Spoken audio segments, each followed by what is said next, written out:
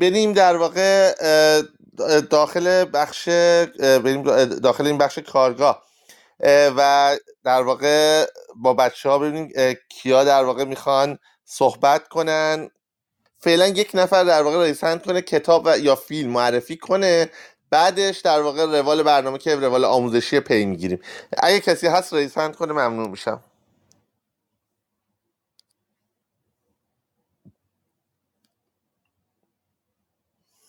خب پویا خازنی عزیز، الان صدای من هست؟ بله الان صدات رو داریم ما و در خدمت هستیم.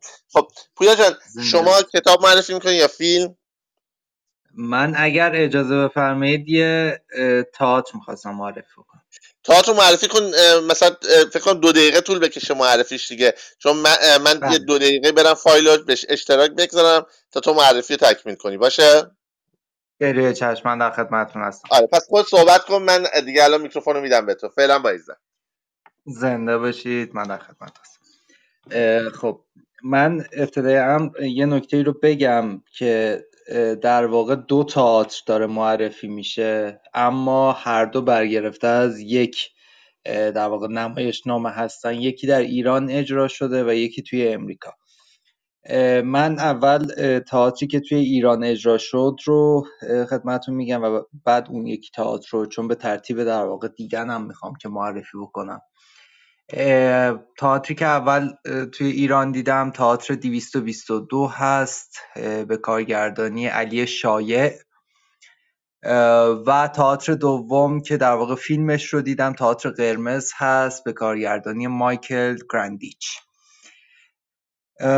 تئاتر 222 که همین در واقع امسال روی در واقع صحنه رفته، توی هفته‌های گذشته روی صحنه رفته و خب استقبال چندانی هم ازش نبود، چون حالا هم تبلیغات آنچنانی نداشتن، هم به قولی اسم و رسم حالا کارگردان و به قولی نمایشنامه که قرار اجرا بشه چندان معروف نبود. اما تئاتری که اونور اجرا شد تئاتر قرمز، خب توی برادوی سال 2010 اجرا رفته و خب طبیعتا میشه فهمید که چه تفاوت‌هایی وجود داره. اونجا خب مخاطب پر بود، سالن یکی از بهترین سالن‌های به قولی اونور هستش که به قولی معروف‌ترین ها هستش، به خاطر همین یه تفاوت‌های اینطوری هست. هر دوی این تئاتر برگرفته از نمایشنامه تحت عنوان قرمز از جان لوگان هستش. این نمایشنامه برگرفته از زندگی مارک روتکو، نقاش اکسپرسیونیست در واقع، و حول این داستان میگذره که توی اون سالها تقریبا چند سال قبل از مرگ روتکو یک پیشنهادی به این نقاش داده میشه مبنی بر رنگ کرد در واقع نصب نقاشی روی دیوارهای یک رستوران مجلل توی ساختمان سیگرام توی نیویورک و رقم بسیار بالایی به این نقاش پیشنهاد میشه و اگر اشتباه نکنم جز بالاترین رقم‌های پیشنهادی بود که به یک نقاش حرفه‌ای در واقع پیشنهاد شده بود و قبل‌تر از اون شاید نشه نقاشی رو نام برد که به این رقم قرار بوده که نقاشی‌هاش رو توی اون در واقع جایگاه به نمایش بگذاره و ایشون هم قبول کرده بود. خب من روال داستانی رو میرم در خلال معرفی این دوتا تئاتر در واقع پیش میبرم. تئاتر اولی که خب دیدم به نظر من بسیار جذاب بود.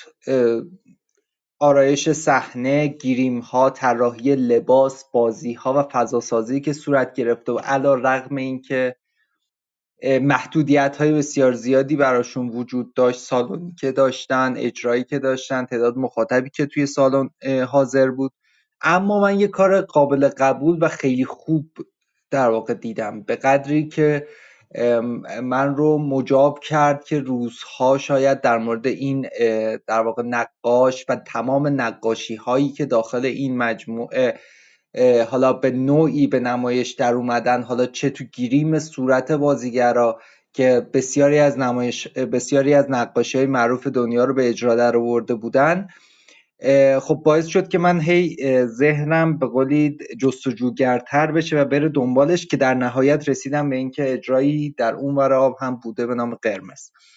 اون رو هم که دیدم، اون هم تقریبا در واقع فضا مشترک بود. خب دیالوگ ها خیلی مشترک بودن، بازی های مسحور کننده‌ای به شدت داشت، اما با وجوده که دیدن اون بسیار برای من لذت بخش بود، اما این باعث نشد که به قولی من حس کنم که تئاتری که در ایران دیدم تئاتر به درد نخوری بود یا هرچی، چون این تئاتر چیزهایی را هم به تئاتر اضافه کرده بود که دقیقاً اسم و امضای خود کارگردان و در واقع تیم صحنه‌اش رو میشد روش احساس کرد.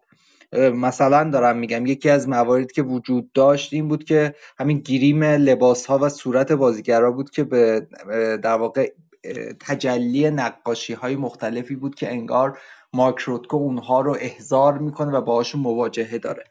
خب داستان اصلی چجوری داره میگذره؟ داستان اصلی همونطور که گفتیم پیرو یک در واقع اتفاقه، پذیرفتن پیشنهاد نقاشی های یک رستوران توی ساختمان سیگرام. خب توی این در واقع داستان یه اسیستی به قولی مارک روتکو میگیره و توی این چالنجی در واقع قرار میگیرن که مارک روتکو داره با نسل بعد از خودش مواجه میشه. یک در واقع نقاشی متعلق به جریان اکسپرسیونیست ها، اون هم شاخه اکسپرسیونیسم انتزاعی، و خب با ظهور عناصر جدیدی توی نقاشی مواجه میشه، مثلا پاپ آرت با دایه در واقع حالا روزمرگی، فرهنگ عامه، مثلا آدم‌هایی مثل اندی وارهول، اینها تازه بالا اومدن و خب نقاشای کلاسیکی تری مثل اینها مواجهه عجیبی میتونن با این داستان داشته باشن. طبیعتاً دارن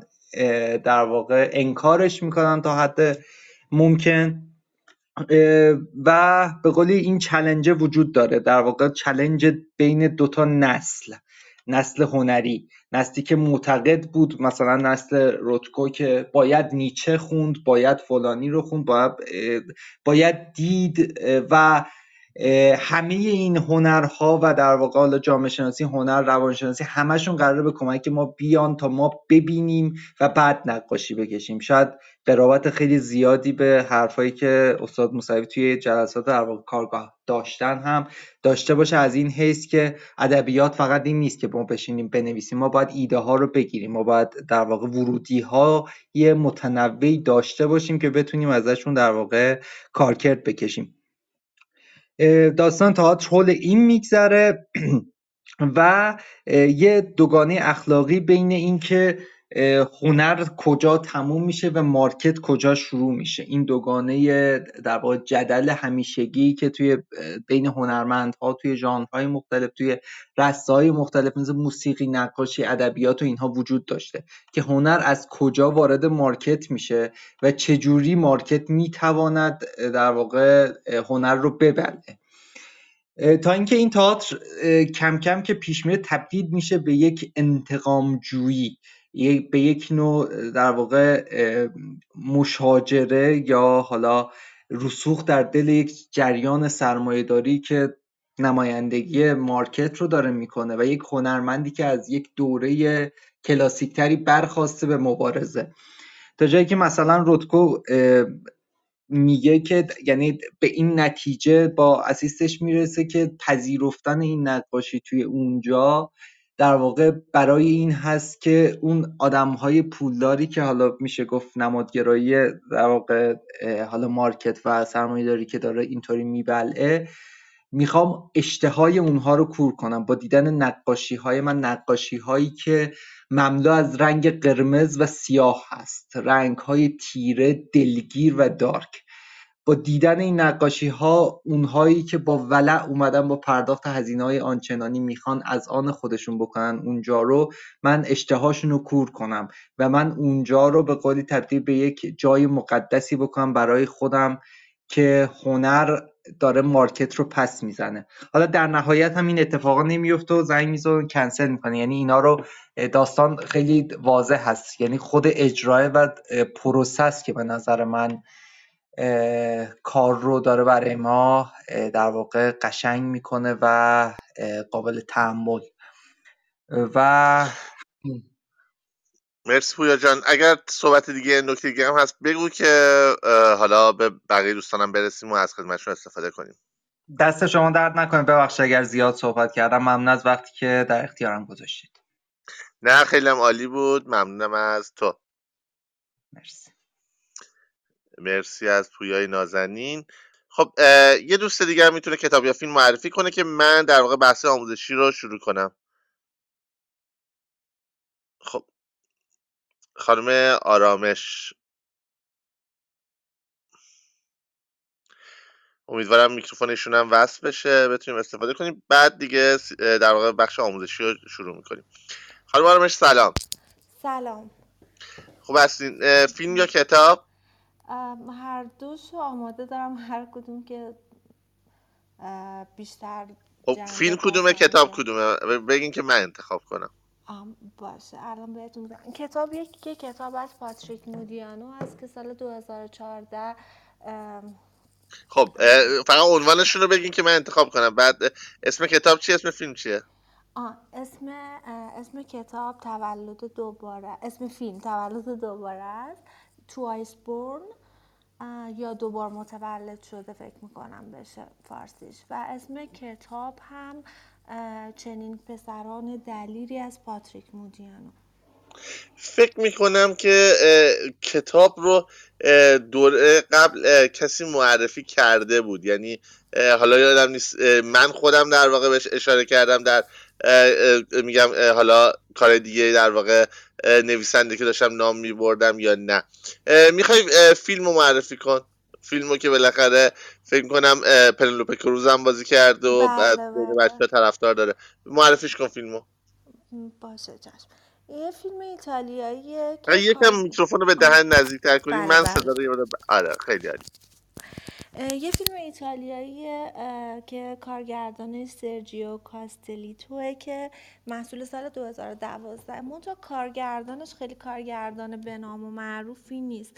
اون چیزی که توی فیلم توجه منو جلب کرد این بود که خیلی فیلم واقعی بود، یعنی تمام اون احساسات، اون رنج ها و اون آدم های توی فیلم حتی خاکستری بودن، شکل آدم هایی که توی زندگی واقعی ما میبینیم که مطلق خوب یا مطلق بد نیستن. و در واقع این یه مسئلهش بود که دوست داشتم. یکی دیگه هم که اون روایت قشنگی بود که اون داستان، حالا من میگم قشنگ یعنی قشنگ به تصویر کشیده شده بود، و یعنی جنگ که همیشه خیلی تلخه و خیلی واقعا پلیده، اصلا چیز زیبایی نداره.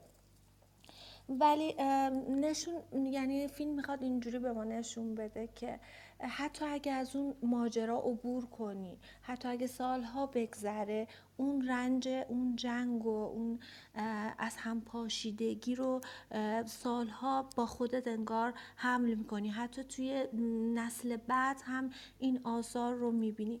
داستان خیلی توضیح نمیدم که اسپویل شه، چون به نظرم واقعا ارزش دیدن داره. مثلا من بازی پنلوپه کروز رو خیلی تو این فیلم دوست داشتم. اول فیلم اینجوری شروع میشه که خود خانم پنلوپه که حالا اسمش جماه توی فیلم با تنها پسرش پیترو و همسرش داره زندگی میکنه و از بهش یه تلفن میشه که این باید برای اینکه پدر اصلی پسرش رو بهش بشناسونه برمیگرده به صربستان و اونجا پسرش رو در واقع با زندگی قبلیش، با مثلا پدرش و اون شرایطی که بوده اون موقع تولد اون پسر روبرو میکنه. خب بیشتر از این واقعا نمیشه توضیح داد، به خاطر اینکه واقعا فیلم اسپویل میشه و خیلی حیفه. فقط این که دو تا نکته دیگه دوستم در موردش بگم. یکی این که یه جمله، یه دیالوگ خیلی قشنگ داشت، حالا عین اون دیالوگ رو به خاطر ندارم، ولی میخواد اینو بگه که یه شاعر ما داشتیم توی این فیلم که اون شاعره بعد از اون جنگ وقتی ازش پرسیدن که جما ازش میپرسه، میگه که تو چرا دیگه شعر نمیگی؟ میگفت با این همه زشتی که دیدم، چون همیشه شعر عاشقانه میگفت، گفت دیگه نمیتونم شعر بگم. و یه موسیقیدان بود که بعد از جنگ واقعا نتونست ادامه بده و بنوازه. این تیکه فیلم بر من خیلی هایلایت بود و خیلی توجهمو جلب کرد. مرسی. من بیشتر نمیتونم توضیح بدم، چون از هر جایی میخوام توضیح بدم متوجه هستیم که آره متوجه فیلم هستم، اسپویل میشه. کامل. بله. من اگر بخوام در واقع صحبت شما را تکمیل کنم، البته ببرمتون پایین و بعدا استفاده کنیم از حضورتون باز هم. مرسی از خانم آرامش بابت فیلم خوبی که معرفی کردن. خب این فیلم رو احتمالاً فکر کنم خیلی هاتون دیدید و فیلم در واقع ساخته یکی از بازیگران سینمای ایتالیاست که حالا خوش کارگردانی هم کرده، سرجیو کاستلیتو، که حالا هم احتمالاً حالا میگم با چهرهش هم آشنا هستید توی فیلم های ایتالیایی که بازی کرده و بر اساس رمانه، یعنی جز فیلم های اقتباسی هستش. این فیلم حالا دوبار متولد شد، من نمیدونم در واقع چی ترجمه میکنن، حالا هر ترجمه که براش بکنی فیلمیه که با تمام مثلا حالا نقد هایی که میشه خوب یا بد بهش وارد کرد، بسیار فیلم تکون دهنده‌ای در مورد جنگه. یعنی وقتی که شما این فیلم رو میبینید، به نظر من خیلی حس عمیق‌تری نسبت به جنگ پیدا میکنید، اون خشونت و تلخی جنگ رو خیلی بهتر میبینید.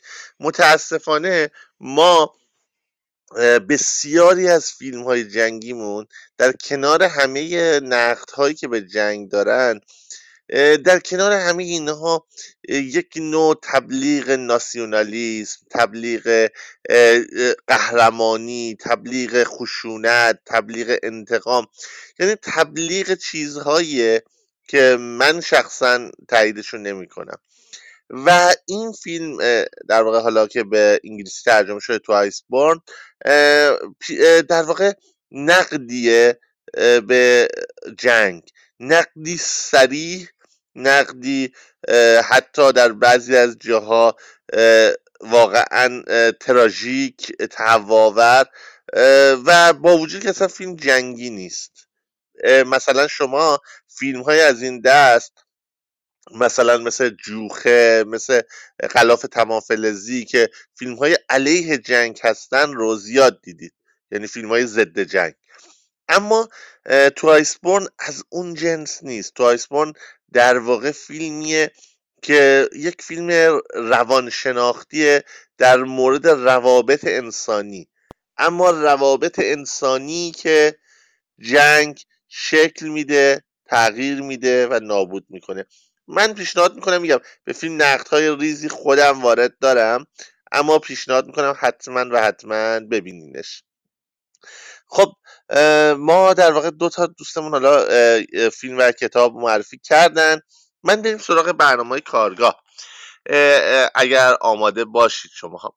ببینید بچه ها، در مورد اگه بخوایم برنامه کارگاه صحبت کنیم، در مورد در واقع اون چیزی آنچه گذشت به قول قدیمی ها، ما در کارگاهمون اومدیم در مورد پیدا کردن سوژه در ابتدا صحبت کردیم.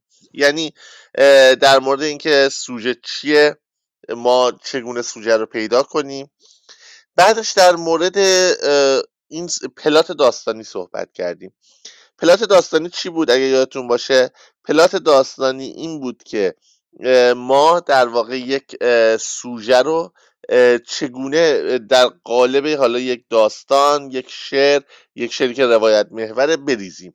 و شامل چی بود؟ شامل خلاصه داستان بود و پایان بندی داستان. یعنی چیزی که من چندتون رعایت نکرده بودید و تاکید کردم داخل کارگاه این بود که نوشته های شما مثلا میگفتید داستانم درباره یه دختریه که از دست پدر و مادرش عصبانیه، تو خونه است و اینجوریه، در صورتی که پلات این سوژه داستان شما بود. حالا با یه ذره پرداخت، در واقع پلات داستانی شما شامل پایان بندی داستان هم یا شعر شما که پلات داره باید شامل پایان بندی، اینکه چگونه پایان حالا بدون جزئیاتش پیدا میکنه هم باشه. حالا مرحله بعد شما اومدید برای من این پلاتاتون رو خوندید، ما داریم آنچه گذشت رو تعریف میکنیم. من برای شما چیکار کردم؟ در پلات هایی که شما خوندید اومدم ایرادهای شما رو برطرف کردم. یعنی مثلا اومدم در مورد، مثال میزنم، شخصیت پردازی های شما ایرادش رو گفتم. در مورد اینکه زاویه دیدی که باید انتخاب کنید مثلا غلطه، به فلان زاویه دید بهتره، پیشنهادهایی دادم در مورد زاویه دید. مثلا راجع به مسائلی مثل اینکه چگونه این در واقع ژانرتون رو انتخاب کنید، حتی چگونه در چه قالبی بنویسید، این رو پیشنهادهایی دادم. پس عناصر اولیه‌ای که ما میتونیم روش صحبت کنیم و در جلسات قبل بررسیش کردیم، در واقع اون پلات کار بود، شخصیت پردازی ها بود، یعنی شما شخصیت های کارتون رو شناختید. اگر شعر میخواستید بگید، فهمیدید اون منی که داره شعر رو مثلا میگه یا اون مثلا نفری که روبروش تویی که خطاب میکنه کی هست. اگر داستان هست که تمام شخصیت ها رو شناختید. زاویه دیدتون رو انتخاب کردید که آقا من میخوام اول شخص صحبت کنم، دوم شخص صحبت کنم، سوم شخص صحبت کنم. این اول شخص، دوم شخص، سوم شخص دانای مطلق، محدود، زاویه دید دوربین اصلا پیدا کردید زاویه دید رو و بعد اومدید در واقع حالا براش که ابتدا نوشتید. یعنی ما آخرین کاری که جلسه قبل انجام دادیم این بود که شما شروع داستانتون رو نوشتید، افتتاحیه داستان، اوپنینگش رو در واقع، حالا نمیدونم چی ترجمه کنم، در واقع اوپنینگ داستانتون رو نوشتید و با این اوپنینگ در واقع با هم دیگه جلو رفتیم. و حالا در واقع ما میگم با این اوپنینگ که جلو رفتیم، حالا جلسه قبل بهتون گفتم این اوپنینگ رو گسترش بدید، چند سطر به شعرتون، به داستانتون ادامه بدید. خب در واقع پس اثر شما الان در حال شکل گرفتنه. اثر شما حالا از ابتدا که در واقع شروع کاره، که شروع کار معمولا فضاسازی اولیه است و در واقع یک ورود به اثره، دارید به یه سیر صعودی میرسید، یه سیر صعودی رو طی میکنید. سیر صعودی قراره به کجا برسه؟ به لحظه کشمکش، به لحظه اصلی یک اثر ادبی. یعنی شما وقتی که یک کاری رو مثلا اثر ادبی رو خلق میکنید، این شخصیت ها رو خب خلق میکنید، توصیف میکنید، برای مخاطب توضیح میدید، فضا و لوکیشن رو توضیح میدید، همه چیز رو توضیح میدید، یه سری سطرهای قشنگ میارید، حسای قشنگ میارید، نمیدونم آدم ها دچار اتفاقاتی میشن، حرکت میکنن، میرن بیرون، اما همه اینها در واقع این سیر صعودی اتفاقات میخواد به یه لحظه کشمکش داستانی برسه، به یه کشمکش شعری برسه. مثلا مثال میزنم تو شعر، مثال میزنم تو داستانم براتون مثال میزنم. توی داستان مثلا شما شخصیت مثلا که جنایت و مکافات پردازش پیدا میکنه، اون در واقع پیرزنی که میشناسه پردازش پیدا میکنه. اون لحظه ای که در واقع این نمودار هی میره جلو، نمودار جلو میره، به لحظه ای که در واقع اون پیرزن رو میکشه، لحظه اوج داستانیه و کشمکشی که به وجود میاد در اونجا چیه؟ در واقع اینه که خودش رو معرفی بکنه یا نکنه و اینکه آیا در واقع اعتراف بکنه نکنه. و بعد دیگه از اینجا ما فرود داستانی رو شامل میشیم، فرود داستانی رو میبینیم تا لحظه پایان داستان که در واقع حالا یا پایان بازه یا نتیجه گیری داره یا پایان بسته است و در واقع داستان جمع میشه. عناصر دیگه هم هستن اما این این عنصرها پررنگ ترن. حالا ما اگه خواستید مثلا عناصر دیگر رو هم میگیم، اینا پررنگ ترن توش. خب حالا بریم سراغ در واقع میگم سراغ این در واقع بخش هایی که گفتیم در شعر. مثلا در شعر شما شعری از من شنیدید دیگه، نکند پنجره‌ای پشت صلیبم باشد، نکند میکروفونی داخل جیبم باشد. اول شعر ما در واقع فضاسازی رو داریم، یک فضای شبیه که کتاب 1984 داریم که همه در واقع زندگی فرد تحت کنترله. بعد شخصیت پردازی ها رو داریم، اون فردی که تحت این فشار روانیه، رابطه عاشقانه‌ای که این فرد با یه شخص دیگه داره، نکند داخل حمام تو را میبینن و اون عشقی که داره و حتی فکر خودش نیست که داخل حمام مرا میبینن، فکر اونه که داخل حمام تو را میبینن و در واقع شکل روابط شخصیت ها شکل میگیره. یعنی اون پس شخصیت پردازی هم انجام میشه. بعد در واقع هی اوج میگیره. لحظه کشمکش شعری کجاست؟ نکند لو بدهم اسم تو را زیر کتک. یعنی اون لحظه ای که مثلا بعد کاشکی آخر این سوز بهاری باشد، کاشکی در بغلت راه فراری باشد. در واقع اونجا جاییه که داره کار به سمت فرود میاد و در واقع انگار که این آدم دستگیر شده، این آدم در اون کشمکشیه که سعی میکنه مقاومت کنه در اون شرایط و بعد آرزو میکنه و بعد در انتهای کار حالا ما با یه پایان باز روبرویم. مثلا میگه نکند دار سرانجام درختم باشد، نکند میکروفونی داخل تختم باشد، نکند ما را از تلویزیون میبینند. یه دفعه 3 نقطه میخوره و شعر نصف کاره میمونه. چرا؟ چون در واقع همون لحظه میریزن تو خونه و میگیرنشون. یعنی واقعا دارن تلویزیون تماشاشون میکنن و عین کتاب 1984 که دیوار خراب میکنن و اون لحظه که این دوتا با هم دارن عشق بازی میکنن و تو خونن میان سراغشون، میان و میگیرنشون و میبرنشون و شعر نصف کاره میمونه. یعنی این که کار من در واقع با یه پایان باز تموم میشه. ما هیچ وقت نمیفهمیم که این آدم آیا مثلا مثل 1984 اونجا مغلوب شکنجه میشه و مثلا علیه خودش و عشقش اعتراف میکنه. نمیفهمیم که آیا مثلا نه میمیره، آیا زنده میمونه، آیا دوباره همدیگه رو پیدا میکنن. مثل که فیلم های اصغر فرهادی، فیلم های پایان باز تیپیکشون اونجوریه. اما مثلا کارهایی هم هستن که در واقع پایان بسته دارن. در واقع مثل داستانهای کلاسیک خیلی هاشون پایان بسته دارن، خیلی هاشون مشخص میشه شخصیت ها به کجا میرسن، چی میشه. مثلا داستان جنایی معمولا قاتل پیدا میشه، کاملا دلایل پیدا کردن قاتل رو میفهمیم و تمام این مراحل طی میشه. حالا این مراحلی که برای شما توضیح دادم همیشه با این ترتیبی که الان خدمتتون عرض کردم وجود نداره. خیلی وقتا این ترتیب به هم میخوره. یعنی شما مثلا اول داستان، اول شعر، سطر اول با کشمکش داستانی کار روبرو هستیم. یعنی همون اول خب مثلا میگه من کشتمش میان چی قطار. بعد یعنی اول در واقع اوج داستانی رخ میده، چالش داستانی رخ میده و بعد مثلا میگه حالا بعد مثلا حالا باید مثلا چه کار کنم. یعنی مثلا اول شعر در واقع میگه من کشتمش، حالا باید چه کار کنم و کل کار مثلا ممکنه یه فلاش بک باشه و تازه بعد از اون شخصیت ها رو بشناسیم. یعنی پس این توضیحاتی که به شما دادم برای یک اثر کلاسیک بود. قرار نیست هر اثری که نوشته میشه از این فرمول از پیش تعیین شده پیروی کنه. مثال میزنم، اصلا میدونی که یه سری اثر داریم ما به نام ضد داستان که خیلی از این عناصر رو ندارن. نویسنده هست احتمالاً کتاباش خوندید به نام دونالد بارتلمی.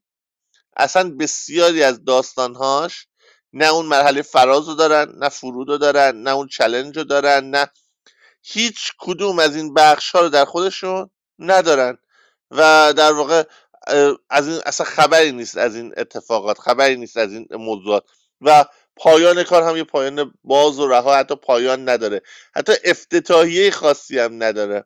یعنی عناصر داستانی بیشتر مقصد داستان کلاسیکه. اما پیشنهاد من به شما اینه شما یاد بگیرید عناصر داستانی رو، شما طبق عناصر داستانی داستان بنویسید، بعدن اگر خواستید 10 سال بعد عناصر داستانی رو بذارید کنار، حذف کنید از کاراتون و بعد یک داستان متفاوت بنویسید. مثل کسی که میخواد نقاشی کنه، روز اول برمیداره مثلا میگه میخوام مثلا رنگو بپاشم روی تابلو، مثلا به شیوه مثلا حالا یادم نیست اکسپرسیونیسم انتزاعی بود فکر میکنم اگه اشتباه نکنم، مثلا نقاشی کنم. خب این هیچ وقت نقاشی کردن یاد نمیگیره. بسیاری از در واقع کسانی که طبق اون متد نقاشی میکردن 10 سال 30 سال 40 سال نقاشی رو در واقع یاد گرفته بودن، طراحی رو یاد گرفته بودن، همه مراحل رو طی کرده بودن و بعداً اون مثلا مسیر رو انتخاب کردن به علتی و عللی. موضوع اینه که اگر شما روز اول برید سراغ سوراخ دعا، هیچ وقت ادبیات رو یاد نمیگیرید. واسه همین من به دوستان میگم همیشه با شعری کلاسیک تر شروع کنید. همیشه یاد بگیرید که از ابتدا مثلا همه عناصر رو داشته باشه، وزنش درست باشه، قافیهش درست باشه، اگر داستان تمام عناصر یک داستان رو داشته باشه. حالا 10 سال 20 سال اول اینجوری بنویسید، بعد کم کم کم کم کم کم حالا وارد حوزه های دیگه بشید، تجربه های تازه کنید، راه های تازه پیدا کنید. الان خیلیتون ممکن قور بزنید بگید آقا 10 سال 20 سال، بله دقیقاً 10 سال 20 سال. ببینید منی که الان جلوی شما ایستادم تقریباً هیچ اثری رو از 6 7 سال اول شاعریم نگه نداشتم. نه اینکه منتشر نکردم، سوزوندم رفته. شعرهایی که الان اگه سرچ کنی خیلیشون ممکنه پیدا بشه. چرا؟ چون مثلا همون 6 7 سال اول مثلا کسی از زبونم شنیده و اتفاقا شاید طرفدارش از شعرهای الانم بیشتر باشه، ولی من میدونم که شعرهای خوبی نیست. پس شما تازه بعد از 10 سال 9 سال 8 سال تازه به پختگی میرسید که یک اثر قابل قبول بنویسید. قبلش همش تجربه میکنید، ممکن تجربه خوبی هم باشه ولی بعدن خواهید فهمید که اونا همش تجربه بوده. خب بریم سراغ در واقع کارمون. ما در واقع این انتخاب ها رو کردیم، این نوشته رو انجام دادیم. حالا اون شروع کرد، شروع داستان رو با تمام عناصر شروع شعر رو با تمام عناصرش انجام دادیم. کار در واقع به مرحله اصلی در واقع پیش رفت در واقع نمودار به سمت بالا رفت، به مرحله کشمکش داستانی یا کشمکش شعری، به قول حالا قدیمی ها بیت الغزل کار، اون نقطه اصلی کار رسیدیم. بعدش در واقع اون نقطه اصلی کار چیه؟ اون کشمکش معمولا چیه؟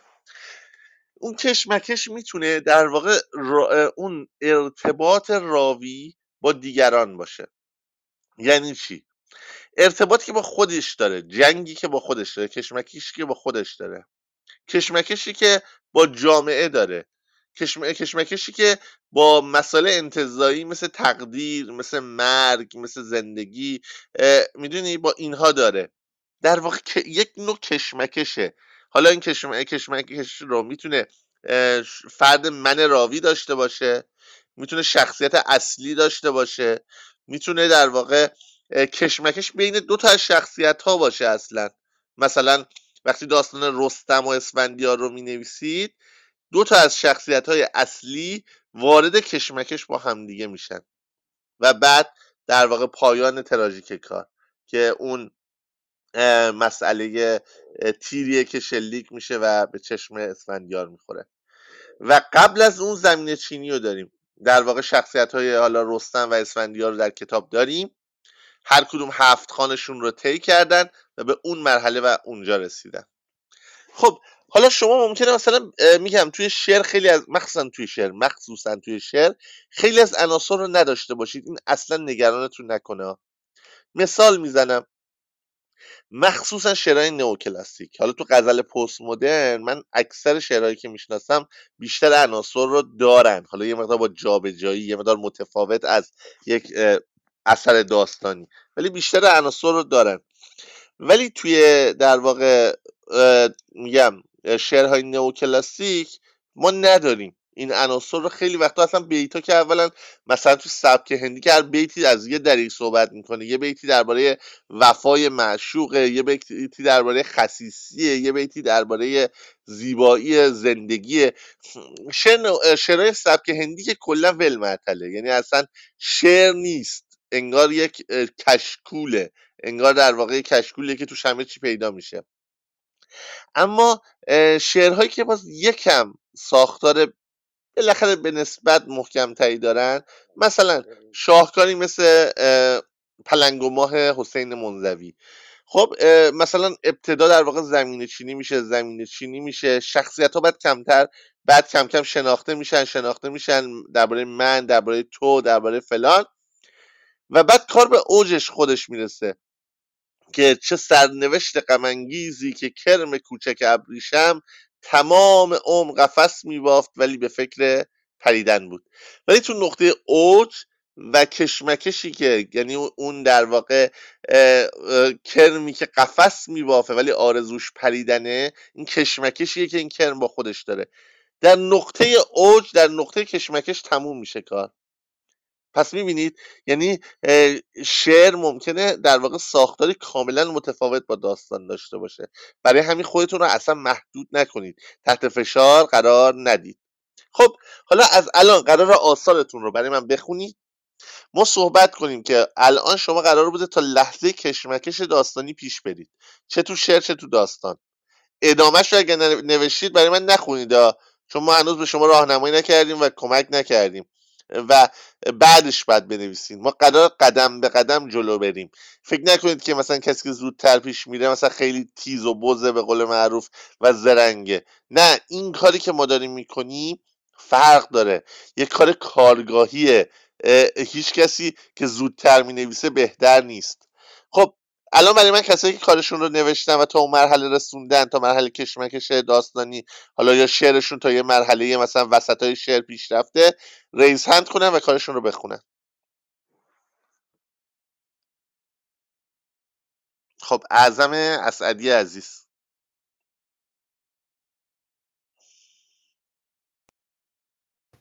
سلام استاد. سلام اعظم جان، امیدوارم خوب و سلامت باشی. زنده باشی.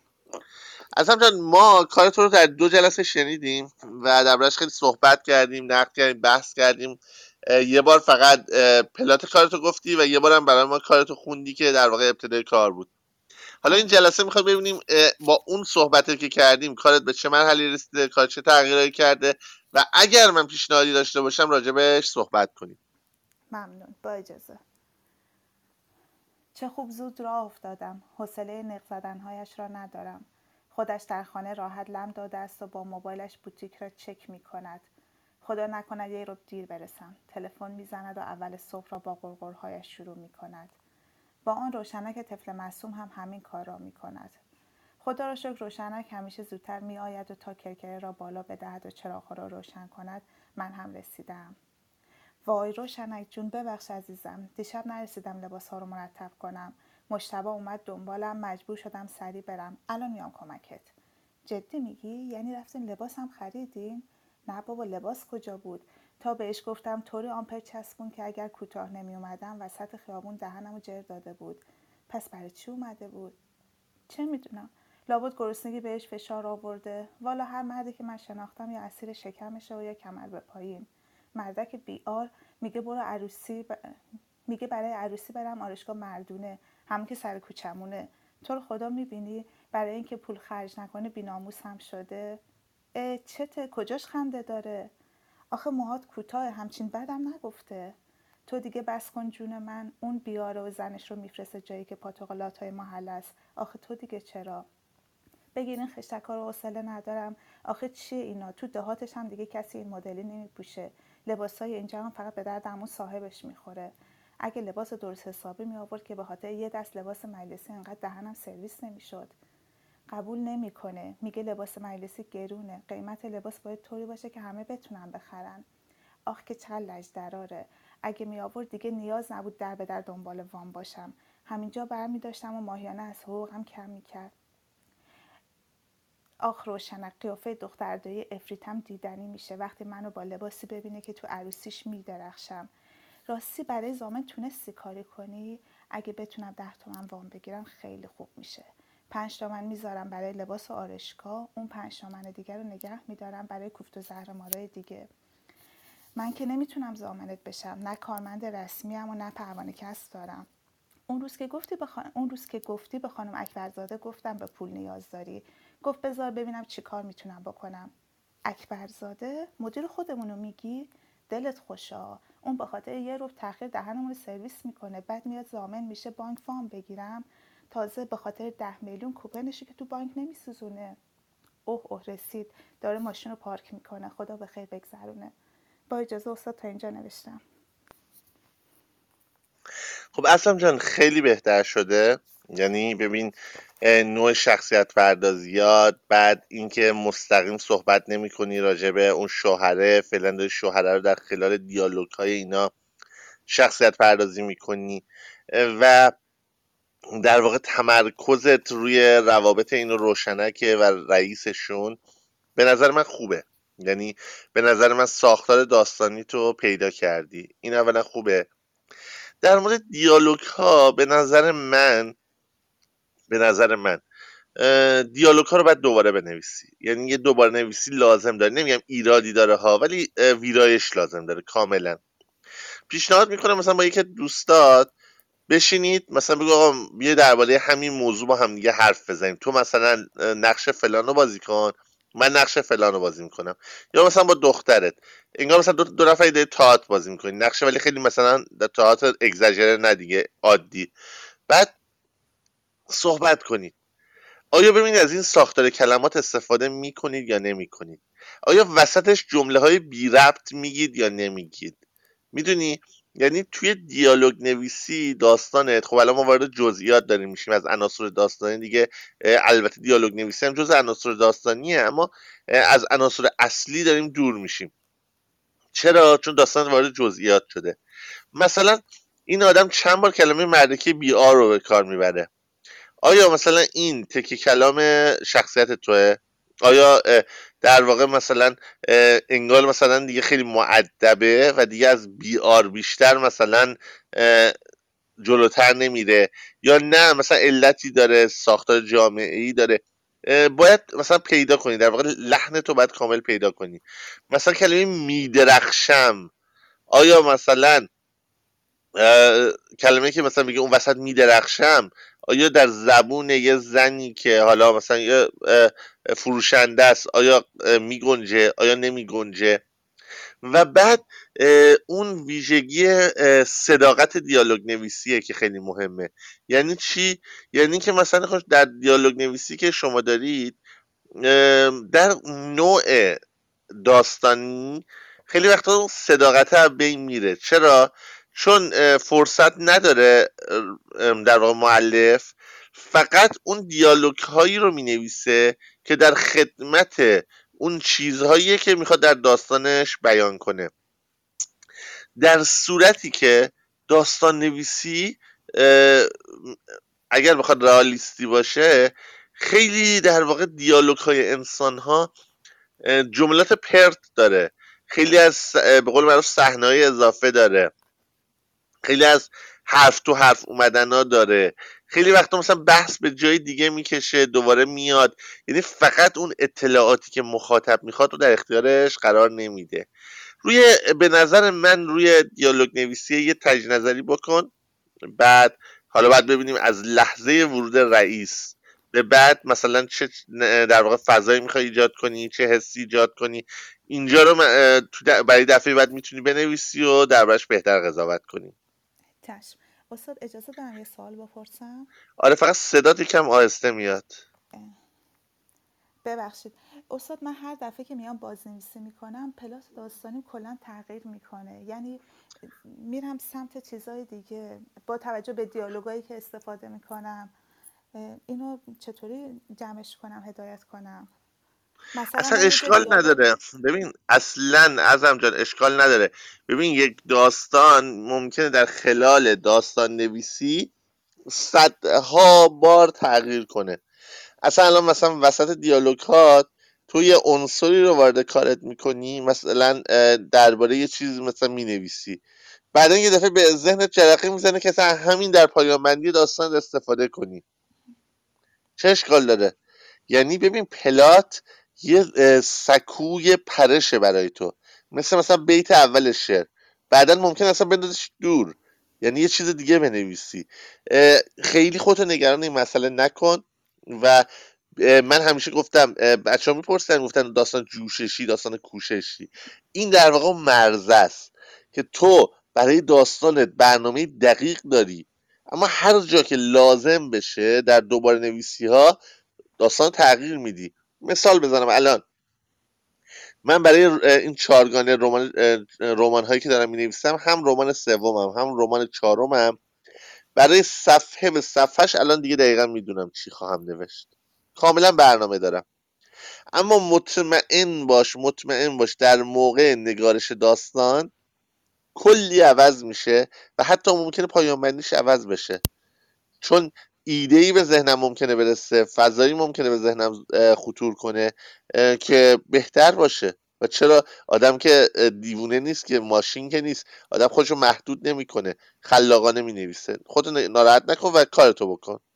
چشم، ممنونم، مرسی. چشم دیوالا. خب من محمد رضا عبادی رو رئیسند کرد آوردم بالا. محمد رضا جان سلام. سلام استاد، وقتتون بخیر، خسته نباشید عرض می‌کنم خدمتتون قربونت و برم باقی عزیز. دوستانی که دارن کارگاه رو میشنون. در خدمتم. محمد جان، حالا امروز هم فکر کنم یکم شاید حتی اذیت شده باشید، چون بالاخره خاطرات زندان شنیدیم و خاطرات تلخ دستگیری و اینا، و این در واقع یادآوری خاطرات و اینا میدونم سخته برات. بله، محمد مداوم جان گوش میدادم و هی مداوم، ببخشید مینو صحبتتون رو شروع کردم، مداوم گوش میدادم و هی مداوم یادآوری میشد و تکرار میشد که چه اتفاقاتی افتاده. من یه توصیه به شما بکنم، به همه بچه کارگاه، چون میدونم خیلی از بچه کارگاه که میان متاسفانه به خاطر سرنوشت تلخی که ادبیات و هنر و زندگی کردن حتی تو اون مملکت داره، بالاخره پاشون به حالا حتی زندان هم وا نشده، به یه بازداشتگاهی، حتی نه به خاطر سیاست، به خاطر یه حجاب، به خاطر یه دوست دختر یا دوست پسر داشتن، به خاطر حتی چیزهای مسخره تر از اینها باز شده. من یه چند تا توصیه خدمت بچه ها بکنم.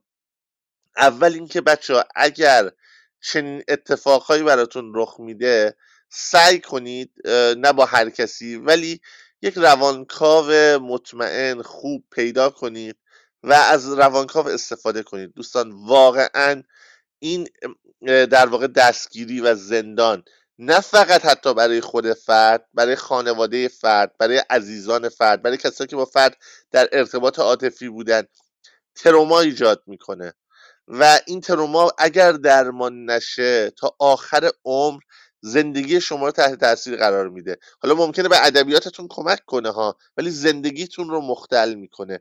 و یکی از راه‌های مقابله با این تروما غیر از روانکاو اینه که بنویسید.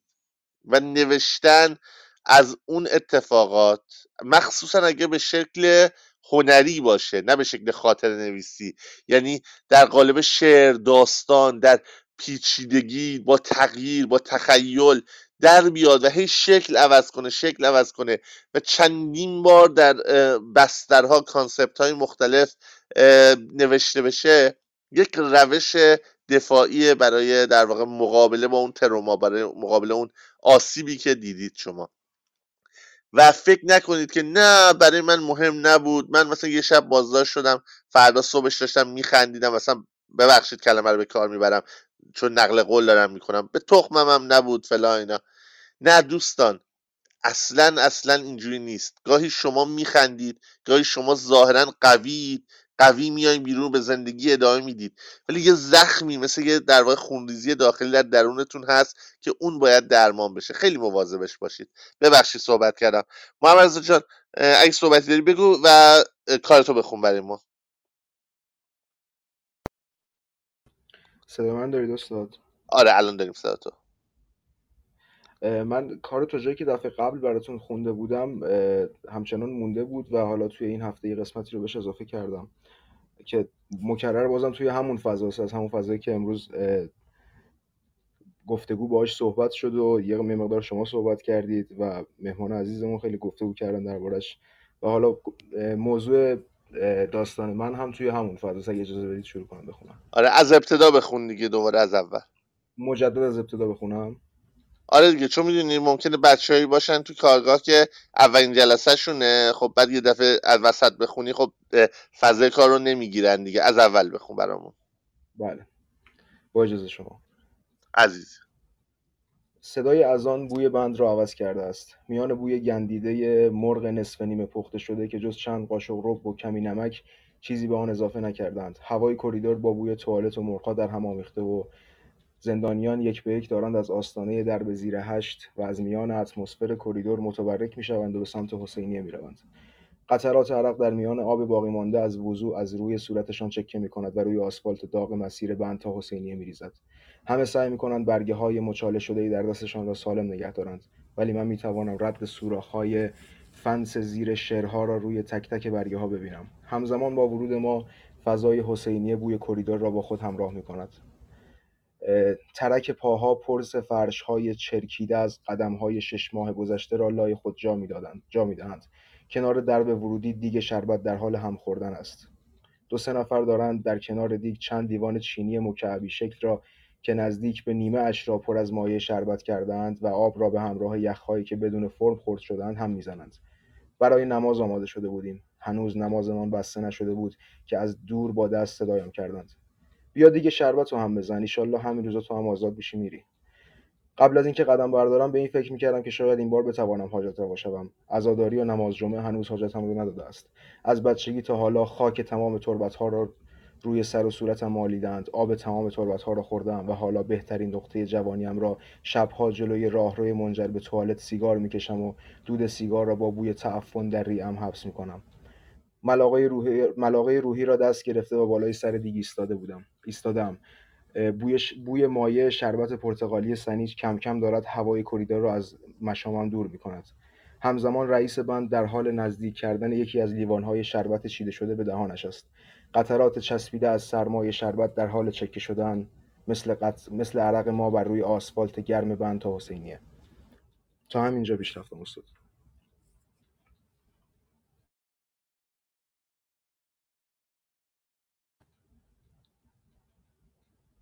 استاد صدای من دارید؟ سلام عرض جان دوباره. خب مرسی از سانتی خوندی. صدای من الان داری تو؟ بله صداتون دارم. ببین چون داستان رو یه مقدار دوباره در پرداختش جلو رفته بودی در فضا سازی، یعنی هنوز داشت فضا سازی شکل میگرفت و هنوز ما با شخصیت ها هم کامل آشنا نشدیم، یعنی فقط راوی رو الان داریم میشناسیم. هنوز شخصیت دیگه ای رو به صورت مجزا مطرح نشد تو داستانمون و هنوز به مرحله کشمکش داستانی هم نرسیدیم که در واقع چه اتفاقی میفته، چه چیز در واقع اول چه چالنجی رخ میده و در واقع حالا بعدش در واقع چه ماجراهایی رخ میده. اون تیکه اصلی داستان که در واقع کنشیه که رخ میده، کنش داستانی، و بعد اون چالنجی که ایجاد میشه. این دوتا رو که در واقع کشمکش که ایجاد میشه، ما اون کنش و کشمکش رو که به نظر من کنش و کشمکش مهمترین بخش های یک داستانن، هنوز بهش نرسیدیم که من بخوام دربارش صحبت کنم یا نظر بدم. و در خلال اون توصیفی که داشتی میکردی و جلو میومدی خوب بود و داشت خوب جلو میرفت ولی به نظر من باید بخش زیادتری از داستان رو بنویسی تا بتونم نظر بدم. اما یه نکته می‌خواستم بگم، اونجا گفتی هنوز نمازمان بسته نشده بود. بله استاد، اصطلاحیه که در حین حالا نماز خوندن اکثرا به کار میبرن به شکل کاملا لفظی، نه حالا به شکل آره چون میگم صحیح. تو داستان زبانت معیاره، مثلا بگو صف نماز بسته نشده بود، مثلا بگی صف چون بسته میشه، مثلا نماز مثلا شکل نگرفته بود. چون دیالوگ نیست میگم، اگه مثلا دیالوگ بود چون محاوره است، خب در محاوره مثلا ممکنه این اصطلاحات غلط خیلی هم طبیعی باشه و رایج باشه و اشکال نداشته باشه. اما چون داری در واقع یک روایت، حالا میگم کاملا زبان معیار داری صورت میدی و مثلا توی جاهای دیگه کاملا درست و کاملا در واقع حتی با توصیف به کار میبری، من اینجا میگم هنوز صف نماز بسته نشده بود، یا مثلا یا یه کلمه دیگه به کار ببری، من شخصا پیشنهاد منه، به نظر من جمله بهتریه. بله استاد، حتما اینو اعمال میکنم. فقط یه موضوعی رو من میخواستم بگم اگه اجازه بدید. آره استاد، من این بفرما. مشکلی که دارم، نمیدونم حالا مشکل اسمشو بذارم یا چیز دیگه، خیلی تمایل به توصیف دارم. یعنی مدام با هر چیزی که میخوام بنویسم و مینویسم مدام با جزئیات خیلی زیاد همراهه. یعنی حالا متنی که من براتون خوندم خیلی از جزئیات رو ازش گرفته بودم، احساس کرده بودم پرتن یا نیاز نیست حالا اینجا به این قسمتم پرداخته بشه. ولی عموما وقتی میخوام داستان بنویسم مکرر به جزئیات میپردازم و خیلی شدید تمایل دارم جزئیات رو اعمال کنم. ببین اولا اینکه این نوع در واقع سلیقه‌ای بوده که در جهان هم وجود داشته. اصلا یه در واقع موج داستان نوعی، یه موج در واقع رمان نوعی که در اروپا ایجاد شد که بر اساس چند تا فیلم هم مثلا ساخته شد، اصلا اینا انقدر جزئیات توصیف میکردن که خیلیشون بعدن رفتن فیلمنامه نویس شدن. یعنی به خاطر اینکه اصلا سلیقه‌شون، مثلا شما میدید درباره نور چراغ ماشین که به نمیدونم ذرات هوای روبرو میخوره یه پاراگراف مینوشتن. یعنی میخوام بهت بگم طبیعیه که مثلا رمان موج نو مثلا شکل گرفت دلش. و این یه نوع سلیقه است، این اولشه.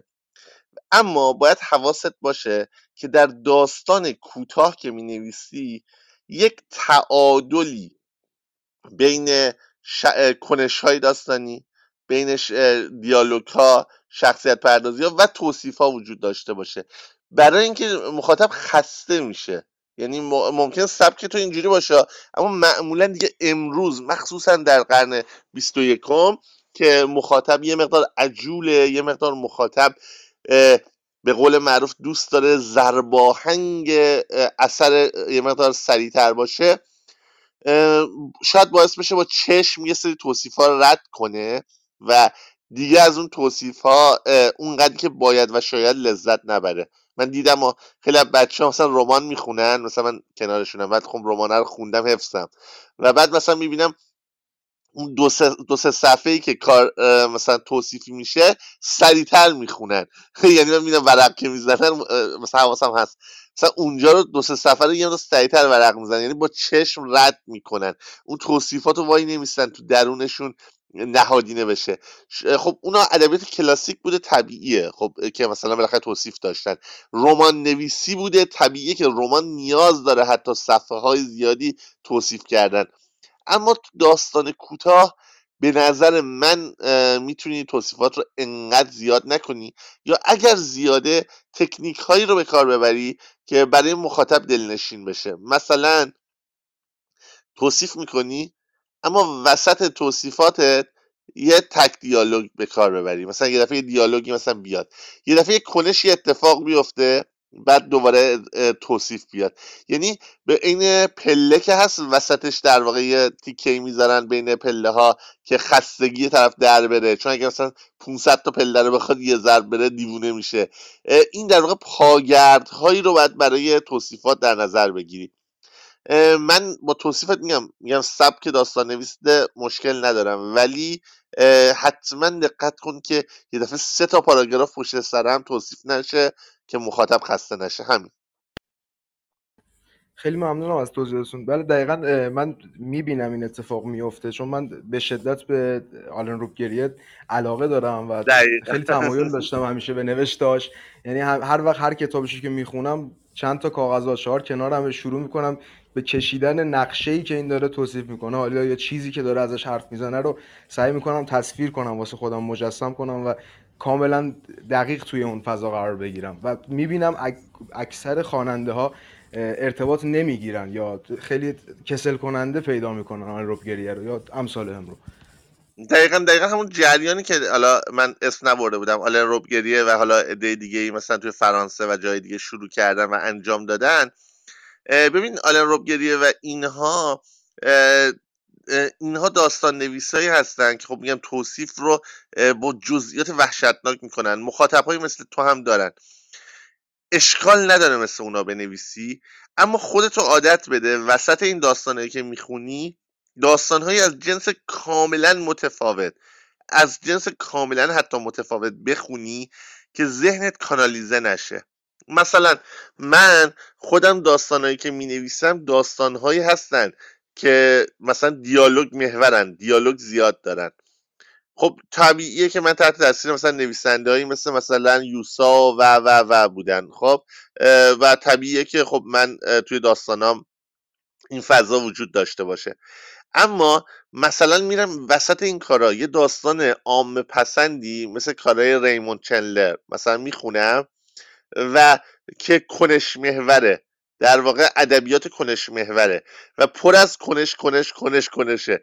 برای اینکه تو داستانه که من میخونم حالا تو مال تو تصویر داره، مال من دیالوگ داره و کنش کم داره که ذهنم عادت نکنه که داستانام از کنشایی که تو داستان من کم بشن و در واقع اون اتفاقی که لازمه نیفته در داستانام. یا مثلا میرم وسطش مثلا یک کار مثلا آسیای شرقی مثلا میخونم، تو اونها هم توصیف زیاده که مثلا توصیف هم تو کارم مثلا نشه کم بشه، همش مثلا یه فضا نمیخونم. مثلا وقتی یه کتاب داستان مینیمال میخونم نمیرم 3 تا کار دیگه از همون نویسنده داستان مینیمال بخونم، چون یه دفعه انسان دیگه هر چقدرم بگه ناخودآگاه ناخودآگاه جمله شد ناخودآگاه زمین ناخودآگاه تاثیر میپذیره و در واقع به داستانهای تو شکل میده. همیشه سعی کن، میگم مثال میزنم، اگه یه کتاب تاریخی میخونی 2 تا میخونی وسطش کتاب مثلا تخیلی بخونی، مثلا یه کار از آیزاک آسیموف بخونی، اونو خوندی مثلا یه کتاب فلسفی از سارت بخون و اونو خوندی یه کتاب از ربگریه بخون. چرا؟ برای اینکه تاثیر نپذیری. حالا ممکنه 30 سال بعد انقدر دیگه ذهنت شکل گرفته باشه و جامد شده باشه که دیگه هر چی دلت بخواد بخونی، چون دیگه ثبات رو پیدا کردی. ولی الان مخصوصا تو دوران جوونی ذهن آدم بسیار تاثیرپذیر، بسیار فرار و کاملا میتونه حتی تکنیک ها، فرم ها رو سریعا بگیره، تغییر شکل بده و استفاده کنه. مرسی محمد رضا جان. خیلی ممنون از توضیحاتتون استاد و من دوست داشتم ازتون تشکر کنم بابت میهمان هایی که دعوت میکنید و حالا گفتگوهایی که انجام میشه. حقیقتش حالا من تجربه‌ای که شما داشتید رو نداشتم قطعا، ولی اینا خیلی کمک میکنه که مخاطبین و بالاخره شنونده هایی که میشنون متوجه بشن که شرایط دقیقاً چیزی که میشنون نیست و به یه نحوی کاملا متفاوت از اتفاقی که به گوش بقیه میرسه. خیلی ممنونم ازتون. من بیشتر از این وقت اتاق و استیج رو نمیگیرم. عزیز من قربونت برم. امیدوارم کاشکی وصل شود عشق تو هم به آزادی. امیدوارم به زودی آزادی بی قید و شرط تو رو هم شاهد باشیم. خب هانی رو من یه بار هانی نجات مقدم رو دعوت کردم بالا، الان دوباره فکر کنم ریسند کرده، این بار دعوتش کنم ببینم موفق میشیم و حضورش استفاده کنیم یا نه. هانی جان سلام، میکروفون رو باز کنی ممنون میشم. سلام استاد، وقت شما سلام الهی شکر. من فکر کردم امروز دیگه دست دادیم و میکروفونت نمیاد بالا. خب در خدمت هستیم. خواهش میکنم خدمت از ماست. من هفته قبل استاد بیت اول شعرم خونده بودم، بعد بله شما پیشنهاد داده بودین که به خاطر قافیه‌ای که انتخاب کرده بودم، بعد موضوع داستانیم این بود که در مورد ترس یک انسانه که می‌خواستم هم گذشته هم حال هم آینده رو روایت کنم. شما فرمودین به صورت غزل پیوسته بنویسم، 3 تا یا 4 تا غزل با قافیه‌های مختلف، یا حتی شما پیشنهاد دادین که ردیفش رو عوض کنم که بتونم هم گذشته رو بیان کنم هم حال و هم آینده رو. بعد من 2 بیت دیگه بهش اضافه کردم که حالا به این صورت هم براتون میخونم با اجازه. بخون برامون، در خدمتیم. خواهش میکنم، مرسی. من از هجوم کلاغان باغ ترسیدم، من از اسارت در یک اتاق ترسیدم، میان جنگ و جدالی که طعم نفرت داشت، من از جدایی و حرف طلاق ترسیدم، به یاد درس و کلاسی که بوی خون میداد، من از معلم و درد چماق ترسیدم. هم صدا بید استاد، ممنون. خب ببین خوب بود. خب به نظر من در واقع اون مسیر رو خوب طی کرده بودی. حالا میگم با اون پیشنهادی که من دادم اتفاق شعری تو در وقتی در واقع انجام میپذیره که این 3 تا اپیزود رو کنار هم قرار بدیم. یعنی هر کدوم باید ببینیم که خب این ترسیدم که در گذشته رخ داده باعث چه اتفاقی در حال حاضر شده، یعنی باعث چه کنشی شده. فعلا تو هم در مرحله توصیفی. پیشنهاد میکنم برای جلسه بعد همین غزل اول رو حداقل تموم کنی، یعنی غزل اولیو. اگر همین 3 بیته، خب غزل دومی رو شروع کنی. ولی پیشنهاد میکنم مثلا حداقل 5 بیت بشه غزل اول، یا 4 بیت بشه حداقل غزل اول، چون دیگه زیر 4 بیت معمولا غزل نداریم. و غزل دومم شروع کنی و بعدش در واقع حالا بیشترم که شد چه بهتر، بعدش مثلا یا غزل دومم مثلا یه تیکه شروع کنی که یک ساختاری شعرت گرفته باشه که بهتر بتونم صحبت کنم. فقط یه چیزی رو به توصیه میکنم، میدونم که ببین تو هنوز به وزن مسلطی، یعنی وزن رو رعایت میکنی کاملا درست، ولی اون تسلط به اون معنی که من مد نظرمه، نه اون معنی که جامعه میگه، هنوز اون تسلط رو نداری. یعنی اینکه مثلا الان من میتونم با تو موضوع صحبت کنم بدون اینکه اصلا حتی زور بزنم، یعنی میتونم در هر وزنی که دلم بخواد مثلا صحبت کنم، یا هر کسی که مثلا یه جمله حتی مثلا داستان برای من بخونه میتونم وزنش رو همونجا فی‌البداهه بهش بگم وزن اون جمله چیه، وزنی که اصلا عروضی نیست، وزنی که جمله نثر داره، ولی میتونم رکناشو بگم. تو اون تسلط هنوز برات ایجاد نشده. طبیعی هم هستا. خب مثلا این تسلط اگه کسی که مثلا 20 سال 30 سال داره شعر میگه و سالها کار کرده، یعنی میدونی که الان کسی اصلا 60 ساله دارن کار میکنن اما اون تسلط رو ندارن، حاصل نشده. به خاطر همین بعضی از جاها یه حشوایی داخل کلمات جای میگیره بعضی موقع. یعنی اگر این تسلط اینا هم اینجوری نیست که بگم ادیت کنا، زمان نیاز داره. فقط میخوام بهت یادآوری کنم که حواست بهشون باشه که باید تسلطت انقدر زیاد باشه در موجزترین در واقع شکل ممکن شعرت باشه. حالا موجز یعنی چی؟ موجز به معنی کوتاه نیست، یعنی اگر یه دونه حرف یه واو رو کسی بکنه که، یه که رو بکنه تا، شعر دیگه معنی نده، شعر قشنگ نباشه. اگه خوشگل رو بکنه زیبا، دیگه شعرت معنی نده. حالا اگه یه کلمه رو حذف کنه یا زیاد کنه که اصلا دیگه واقعا باید افتضاح باشه. موجز یعنی در نهایت ایجاز، در نهایت این که هر کلمه در جای خودش نشسته باشه و یک کلمه هم زیادی نباشه. ممکنه شعر خیلی بلند باشه، مثلا شعر ایمان بیاوریم به آغاز فصل سرد فروغ، به نظر من یه شعر بسیار بلند اما کاملا موجزه، چون اگر یک سطرش رو حذف کنی کل شعر آسیب میبینه. حالا این موضوع رو مد نظرت قرار بده. مثلا میگی من از جدایی و حرف طلاق میترسم. ببین، جدایی و طلاق یه مقدار تقریبا معنیشون یه مقدار متفاوته. جدایی یه مقدار خب در واقع بازه بزرگتری رو شامل میشه، طلاق بازه کوچکتری رو. یه طلاق در واقع یه بخشی از حالا در واقع جداییه و یه شکلی از جداییه، اما باعث میشه میگه از جدایی و حرف طلاق مخاطب یه مقدار حشو احساس میکنه. تو مثلا میگی اگر طلاق خالی آورده بودی اون جدایی رو هم میرسون. خب اما مثلا تو میتونستی، حالا این خوب نیست این تغییر رو ندی، ولی اگه میگفتی من از جدایی بعد از طلاق ترسیدم، مثلا خب باز معنی میداد. چرا؟ چون خود عمل طلاق در واقع جدایی به معنی طلاق در نظر نگیری، باعث جدا شدن دو انسان میشه، اون معنی میداد. اما جدایی و طلاق چون به عنوان دوتا عمل، به عنوان دوتا کنش خیلی همراستان و خیلی مثلا اونجا قشنگ نشده.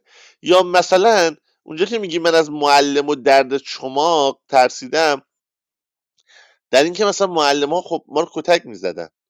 معلم اینجا ممکن نماد خب مثلا سرباز باشه، هر چی باشه، ولی تصویر رئالی که میاد تو ذهن ما اینه که یه معلمی داره با چماق میزنه تو سر شاگرداش.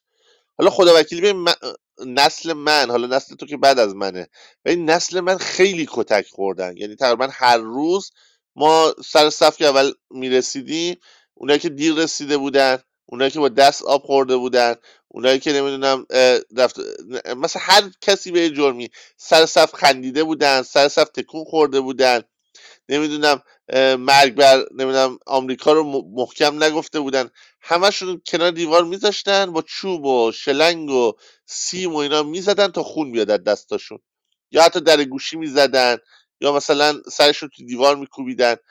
سر کلاس هم همین بودا دیگه، بهتریناشون بشین پاشو میدادن. من بچه اون نسلم، نسل فلک کردن نیستم، یه نسل جلوترم. ولی چماق هیچ وقت نمیزدن به بچه ها. یعنی میدونی شاید منظور در چماق مثلا نماد بوده، شاید منظور معلم یه نماد بوده، ولی بالاخره باید اون تصویری هم که تو شعرت آوردی جواب بده. و اینجا حالا شاید من میگم به نظر من حداقل با من نمیگیرم من جواب نداده بود. مفهوم کاملا میفهمم اما از لحاظ تصویر شعری. مرسی ازت. بازم من منتظرم جلسه بعد کار کنی، تکمیلش کنی و بیایم راجبش دوباره صحبت کنیم. ممنون از توصیهاتون استاد، مرسی، متشکرم. قربونت برم عزیز من اینجا. خب ما یه نفر دیگه فکر کنم داریم هنوز. خب چطور میتونیم به وزن مسلط بشیم؟ چشم، من الان به وزن رو میگم خدمت شما. من تا اون موقع بذارین آخرین نفری که دست بلند کردنم بیارم بالا، خانم عموشاهی. تا زمانی که خانم عموشاهی که آخرین نفری، یعنی کسی که ریسن نکرده در واقع صحبت میکنم راجع به تسلط به وزن. یکی از دوستان داخل کامنت ها پرسیده. خیلی خوب شده که شما میتونید کامنت بذارید و در خلال صحبت های من سوالاتتون رو بپرسید. خیلی واقعا من خیلی خیلی خوشحالم. خب خانم عموشاهی تا اون موقع اگه اومدن بالا میکروفونشون رو ببندن که من صحبتم تموم بشه. مرسی. ببینید شما میخواید به وزن مسلط بشید، اولین مرحله اینه که شعر زیاد بخونید، یعنی شعر موزون و مقفا زیاد بخونید.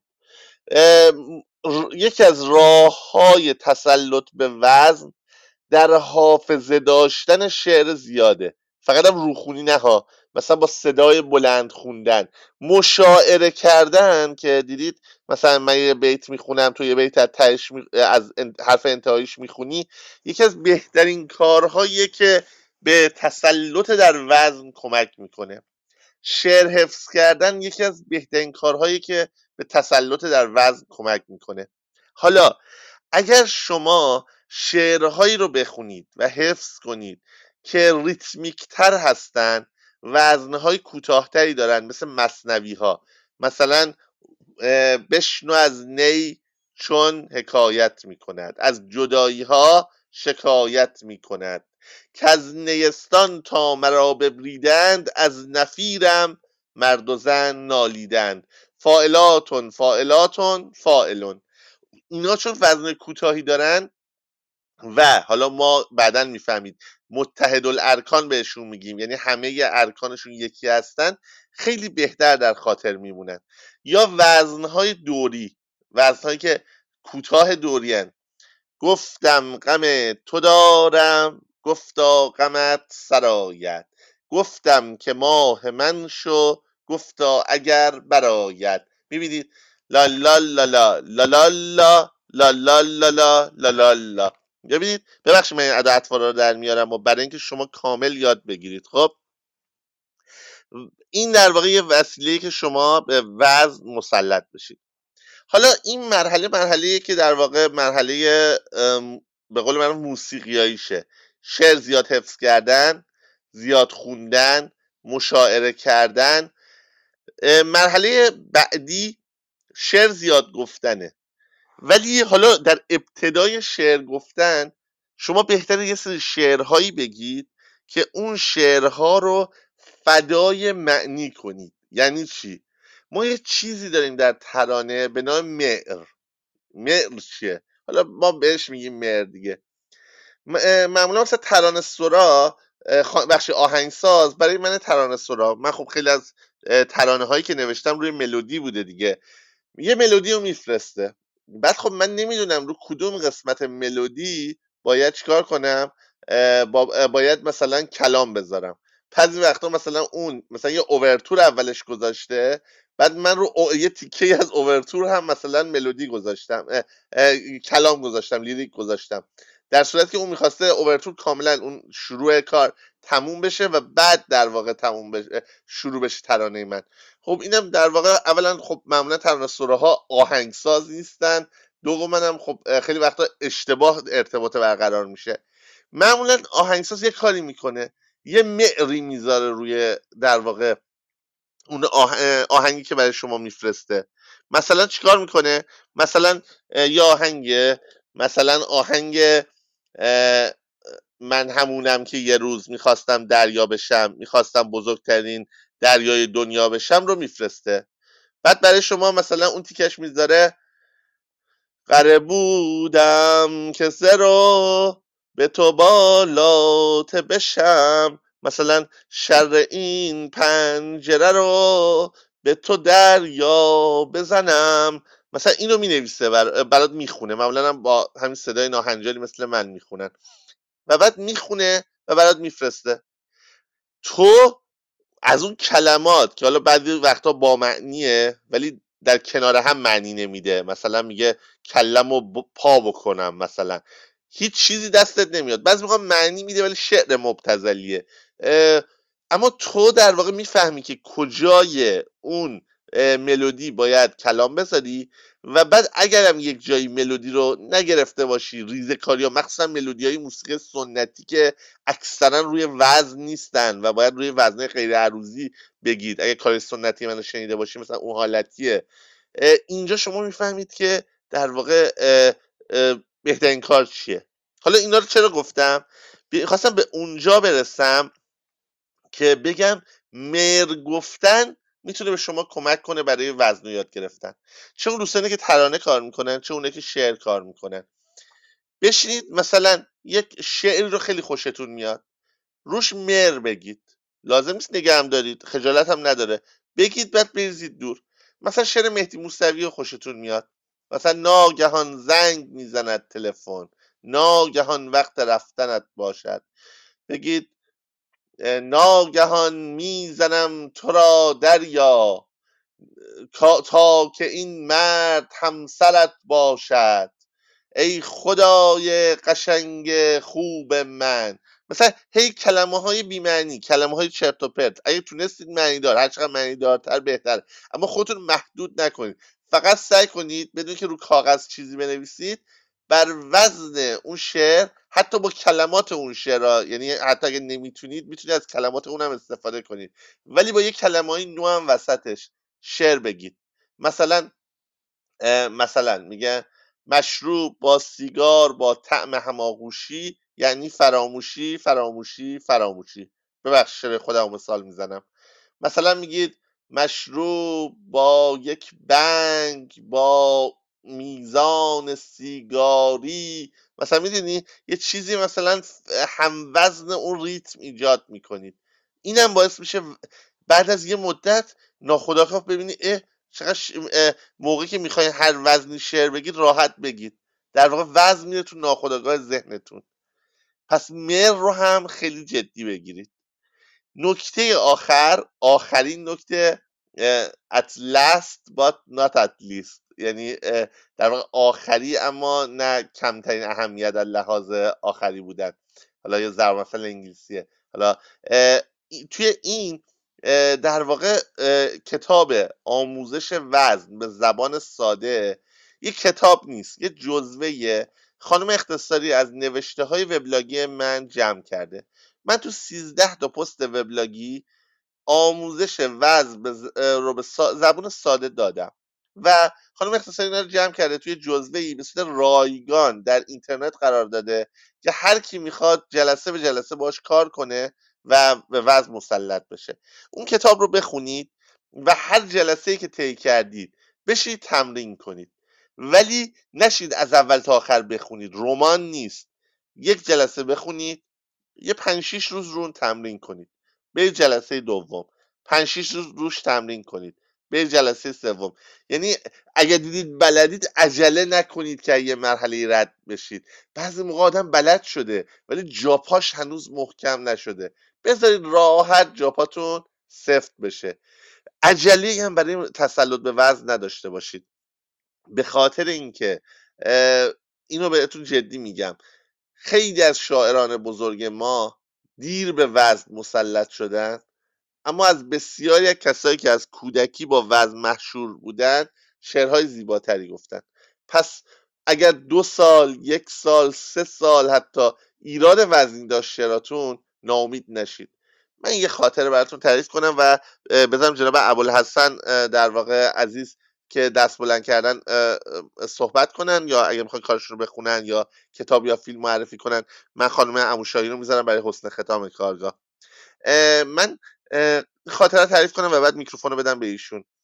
ببینید من در واقع بذارین آقای ابوالحسن عزیز صحبت کنن، بذار بین 2 تا برنامه که صحبت منم طولانی نشه. اگر میکروفونتون رو باز کنین یک دنیا ممنون میشم. درود بر شما آقای دکتر، وقتتون سلام، بخیر خوش باشه. اومدید. باعث افتخاره که در خدمتتون هستیم مثل گذشته. سلامت باشید. ممنونم از گفتگویی که در قبل از برنامه کارگاه داشتید. من اون برام خیلی جالب بود، چون خودم این تجربه ها رو نداشتم و خیلی روشنگر. من هفته پیش هم اگه یادتون باشه آخر وقت دیگه دست بالا کردم، گفتم امشب دیگه بیام اون کتابایی که مد نظرمه معرفی بکنم. من 4 تا حتما، کتاب رو با اسم افتخار. میبرم و 2 تا رو معرفی میکنم، شاید مجموعاً 3 یا 4 دقیقه بشه. خیلی خیلی خوب. عالیه، ببینید معرفی کنید، استفاده میکنید. سلام باشید. یک کتاب اسمش هست تفنگ چخوف از آقای احمد اخوت. در واقع یک جور کتاب مثلا یک جورایی آموزش داستان نویسی و این هاست. و تفنگ چخوف هم که معروف هست، شما چند بار به کار بردید. احمد اخوت هم خودش داستان می‌نویسه، هم مترجم هست و اصفهانی است و کارهای تئوریش فراوان چاپ شده. این کتاب نسبتا حجیمیه، حدوداً 530 صفحه داره و مکانشناسی داستان، شهر داستانی، هزار توی قصه. بعد یه فصلی داره اصلا تحت عنوان تفنگ چخوف. روش ایشون این هست که معمولا یک مقداری با خاطره گویی و داستان گویی مباحثش رو پیش میبره. مثلا در یک از فصلها صورتهای تعلیق اینجوری شروع میکنه، میگه حالا اسم دقیق خانم یادم نیست، عرب شاهی، خسرو شاهی، پنجه شاهی، چنین چیزی بود. یک شاهی در آن داشت. سال 1350 و من دانشجوی سال دوم رشته جامعه شناسی در دانشکده علوم اجتماعی. و همینجوری ادامه میده و جالبه که میگه که این خانم در واقع یه جورایی بردست آقای دکتر ساعدی بوده و میگه من از این طریق خیلی کیف کردم از اینکه یه آدمی که شاهد نوشتن عزاداران بیل بوده و حالا این کنار من هست. و شروع میکنه حالا صورتهای تعلیق رو توضیح دادن. تفنگ چخوف رو انتشارات جهان کتاب چاپ کرده و تو بازار هست، همین سال 1400 منتشر شد. کتاب دوم یا معرفی کوتاه، اون 2 تای آخری یه مقداری بیشتر، سایه صادق در روشنی هدایت پژوهان. این کتاب مجموعه چند تا گفتگو هست درباره صادق هدایت، درباره زندگیش و آثارش و تحلیل شخصیتش. گفتگو با دکتر محمد صنعتی، دکتر عبدالرحمن نجل رحیم، جهانگیر هدایت، جواد اسحاقیان، نسیم خاکسار، فرهاد کشوری، حسین رسولزاده و حسام محمدی. گفتگو کنندگان 3 نفر هستن که جوونن، یعنی متولد شاید مثلا 59 60 اینا هستن. مانیا نیکویی، مهپاره طاهری و میلاد ریاضی پور این گفتگو رو انجام دادن. توجه من رو بیش از همه گفتگویی که با آقای دکتر نجل رحیم که عصب پژوه و مغز پژوه معروفی هستن جلب کرده. مثلا برای اینکه با زبان آقای دکتر آشنا بشیم، میگه که این گروهی که این 3 نفر یک گروهی دارن به نام گروه ژیل. گروه ژیل پرسیدن که اگر بخواید از دید نوروساینس و مغز پژوهی هدایت رو در جامعه خودش توصیف کنید چی میگید؟ دکتر نجل رحیم میگه هدایت نه تنها در جامعه خودش مشکل داشت، بلکه با دورانی که در آن زندگی میکرد هم مشکل داشت. هدایت فکر نمیکرد دوران قبل از او بهتر بود. برداشت من از آثار این است که او انسانی است ناراحت، معترض. اعتراض او به جامعه‌ای که در آن زندگی میکرد، اعتراض به تاریخ، اعتراض به هستی، این اعتراض از محیط اطرافش شروع میشد و ادامه میده. 2 تا کتاب پایانی، یکیش یک کتاب کم حجمی حدوداً 80 90 صفحه است، همین 2 هفته پیش به دستم رسید. نامه‌های پروست به همسایه‌اش، مارسل پروست، خانم رعنا موقعی این رو ترجمه کردن، ترجمه خیلی قشنگه. و انتشارات دانوب آبی، من دقیقا نمیدونم انتشارات دانوب آبی واقعا کجاست، چون من این رو از نشر مهری سفارش دادم و به دستم رسید. در مشخصات کتاب نوشته مشخصات نشر دانوب آبی تهران 2022 میلادی 1401. نمیدونم، حالا این کتاب جالبیه برای کسایی که اهل نوشتن هستن و اهل هنرن، خیلی میتونه جالب باشه. برای اینکه مارسل پروست میدونید که با شیوه های خاصی مینوشته، بیماری خیلی سختی داشته، بیماری آسم مزمنی داشته، بعد یه آپارتمانی رو کرایه میکنه و از بدشانسیش طبقه بالای محل مسکونی ایشون یه دندان پزشکی با همسرش زندگی میکنه و این دندان پزشک اصلا رعایت نمیکرده، سرسده‌های زیادی را مینداخته، اره‌کاری میکرده، نمیدونم نجاری میکرده، خیلی کارها. پروست نامه‌نگاری رو شروع میکنه با همسر ایشون. کم کم همسر این دندان پزشک علاقمند میشه به آثار پروست و این نامه‌ها بسیار بسیار جالبه. من یه تیکه از این نامه رو میخونم. 1915 میگه که مادام، امیدوارم مرا بیش از حد بی‌ملاحظه ندانید. چند روز اخیر سر و صدا زیاد بود و از آنجا که حالم چندان خوش نیست به سر و صدا حساس تر شدم. با خبر شدم دکتر پس فردا پاریس رو ترک خواهد کرد. از این رو گمان میکنم فردا به میخکوبی جعبه ها خواهد پرداخت. اگر امکان دارد جعبه ها رو امروز غروب میخکوبی کنید. در غیر این صورت فردا تا ساعت 4 یا 5 بعد از ظهر از میخکوبی جعبه خودداری کنید. اگر حمله آسمم زودتر فروکش کرد بیدرنگ به شما اطلاع خواهم داد. اگر ضروری است صبح جعبه ها رو میخکوبی کنید. اگر ضروری است صبح جعبه ها رو میخکوبی کنید. این کار را در بخشی از آپارتمانتان انجام دهید که بالای آشپزخانه من است. اینقدر دقیق و با حوصله این نامه ها رو نوشته که آدم میفهمه که این چه عذابی میکشیده و در داخلش جالبه راجع به آثارش هم برای اون خانم توضیحاتی میده. این کتاب بسیار خواندنی هست و خیلی جالب. آخرین کتاب، میدونید که در فضای مجازی جملاتی رو به خیلی ها نسبت میدن دیگه. به نظر میاد که لازمه که افرادی بیان برای اینکه اون جملات جعلی باب نشه کتابچه هایی درست بکنن و جمله هایی که واقعا از افراد هستن رو جمع بکنن. یکی از این کتاب ها که اخیرا منتشر شده دیوان دیالوگ بهرام بیضایی نام داره. از مجموعه فیلمنامه ها و نمایشنامه های بهرام بیضایی، استاد بیضایی، آقای فرشید قلی‌پور در یک کتاب حدوداً 120 صفحه‌ای دیالوگ هایی رو انتخاب کرده. این فایدهش اینه که اولا خود دیالوگ ها قشنگن، ثانیاً رابطی میشن، باعث ارتباط افراد میشن با آثار آقای بیضایی. مثلا اگه شما یه دیالوگی از دیباچه نوین شاهنامه بخونید خوشتون بیاد، خب مایل میشید که اصل کتاب رو هم پیدا بکنید. من یکی دو تا دیالوگ رو میخونم و بعد تمام میکنم. مثلا از تومار شیخ شرزین که از آثار بسیار بسیار حرف داره استاد بیضایی، میگه که یه دیالوگ از خود شرزین هست. میگه رعیت صفر است تا بدانی، رعیت رو در شمار صفر آور و بزرگان همه عددند و سلطان و سالاران برتر شمارند. سلطان 9 است و وزیران و چاکران و سالاران و دیوانیان 8 و 7 و 6 و 5 و 4 و 3 و 2 و 1 و رعیت صفر است. با این همه بهای هر سلطان به رعیت است و هیچ عددی بی صفر بزرگ نشود، چنان که 1000 بی صفرهایش بیش از 1 نیست، بدان که رعیت هیچ می نماید و بیش از همه است. ممنون که فرصت دادید. امیدوارم که این کتاب ها مورد توجه باشه. عالی. من همیشه استفاده میکنم و ببخشید که میگم اگر هفته گذشتم مثلا متوجه نشدم، چون مثلا از میگم لحظه که خداحافظی میکنم نگاه نمیکنم که به دسته بالا رفته و اینا. ببخشید. در صورت واسه افتخاره که ما از حضور گرم شما و اطلاعات زیبای شما استفاده میکنیم. زنده و پاینده باشید عزیزم.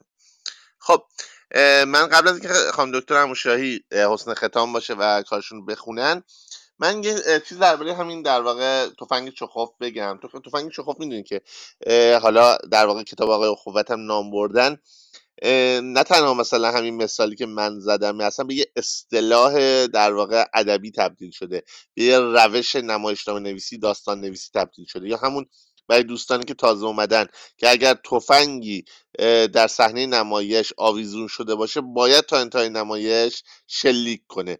در واقع تأکید روی ایجاز، تأکیدیه بر روی اینکه هر عنصر اضافی باید از اثرتون حذف بشه و هر عنصری باید در واقع در خدمت کلیت اثر باشه. که اگه دقت کرده باشین مثلا من تو شعرهام و کلا جریان غزل پست مدرن روی این مسئله خیلی خیلی تاکید میکنه. حالا البته عناصری هم هستن که مثلا در واقع تکنیکایی هستن، نظریاتی هستن که خلاف این در واقع هستن، یا نه خلاف نیستن، نظریاتی یه مقدار متفاوت تر با تفنگ چخوف دارن. مثلا احتمالا اصطلاح مکگافین رو توی سینما شنیدید. مثلا مکگافین مثلا اصطلاحیه که در مورد یک عنصری صحبت میکنه که ظاهرا بی اهمیته، اما آدم ها رو هل میده به جلو، روایت رو هل میده به جلو و در انتها ممکن اصلا رها بشه، اصلا ازش استفاده خاصی نشه و فقط استفادهش در خدمت پیشبرد داستانیه، نه در خدمت در واقع کنش های داستانی، یعنی تا انتهای داستان شلیک نمیکنه.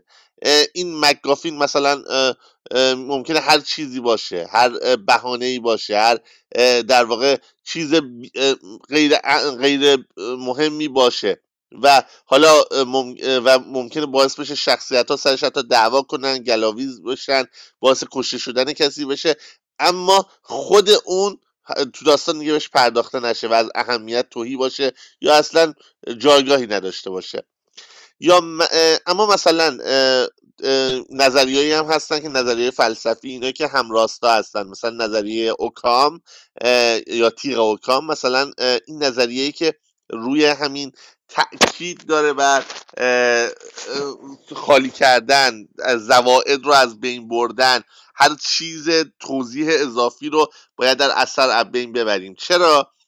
میگه هر توضیح اضافه باعث گمراه شدن بیشتر مخاطب میشه. یعنی مثلا مثال میزنم، شما میگید آره من رفتم و توی حیاط زیر درخت نشستم. حالا ممکنه شما برای راهنمایی من بیایید مثلا بگید همون درختی که 3 تا جوجه بالای شاخش لونه کرده بودن، که این بدتر منو به اشتباه بندازه، بدتر یه سوال جدیدی برای من به وجود اومد بیاره، چون مثلا درخت رو نمیدونم کجاست، بعد اون 3 تا جوجه ماجراش چیه، اون لونه شون چیه، کدوم جوجه، اصلا این جوجه که نامیده چه نوع حیوانیه. یعنی در واقع نظریه تیغ و کام میگه آقا توضیحات در واقع غیر ضروری، توضیحاتی که لزومی نداره، باعث اشتباه بیشتر میشن. حالا نظریه‌های دیگه هم هستن، مثلا یه نظریه هست، حالا من انگلیسیشو میگم به خاطر اینکه قافیه داره، شاگی داگی استوری، که شاگی داگ استوری در واقع حالا اگه بگیم مثلا داستان سگ پشمالو، معمولا مثلا یه روایت‌های فرعی هن که میخوان تو رو در واقع منحرف کنن. خب یا مثلا یه در واقع چی هم هست، مثلا رد هرینگ، شاهماهی قرمز، مثلا اینا هم در واقع مثلا میخواد تو رو، عنصریه که برای گمراه کردن توه. یعنی ما در داستان خیلی وقتا با روایت‌های انحرافی روبرو هستیم، با روایت‌هایی که سعی میکنن تو رو گمراه کنن. اگر رمان هزار چند شب من رو خونده باشید، سرشار از هم دقیقا همون داستان سگ پشمالوه. داستان سگ پشمالو یه تکنیکی که در واقع تو رو به سمت یه حس نادرست میبره تا وقتی که حالا پایان غافلگیر بشی. یا شاهماهی قرمزه، یه عنصری قرار میدم که تو رو باعث نتیجه گیری اشتباهت میشه و سعی میکنه تا لحظه ای که واقعیت مشخص نشده نفهمی ماجرا رو. حالا نمیخوام مثال بزنم چون مثلا مخصوصا اون شاهماهی قرمزش اگر بگم که چیه تو داستان، خب برای اون بچه‌ای که کتابو نخوندن اسپویل میشه. ولی در واقع یه نکته های، یه عنصره انحرافیه که میذاری برای اینکه مخاطب منحرف بشه، قرار نیست هیچ کنشی انجام بده و بدتر نقش اشتباهی داره در داستان، ولی ممکنه داستان رو زیباتر کنه چون خودش باعث تعلیق میشه و به بخش تعلیق اثر که حالا اونم از عناصر داستانیه که حالا ما هنوز واردش نشدیم کمک میکنه. خب حسن ختام کارگاه، خانم عموشایی، ما در خدمت شما هستیم.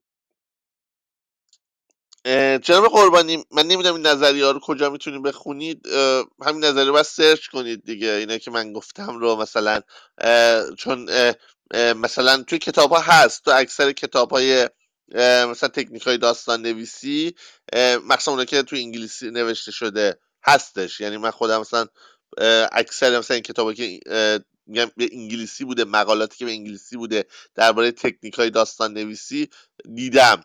ولی حالا نمیدونم مثلا توی ایران الان توی کدوم چیزا، تو کدوم مثلا کتاب هست. مثلا تو کتاب در واقع داستان نویسی جمال میرصادقی بعضیاش گفته شده بعضیاش گفته نشده، یعنی اینجوری نیست. خب من ولی مثلا توی کتاب مثلا حسین پاینده مثلا یادم نمیاد که نام برده شده باشن، من شخصا الان به خاطر ندارم.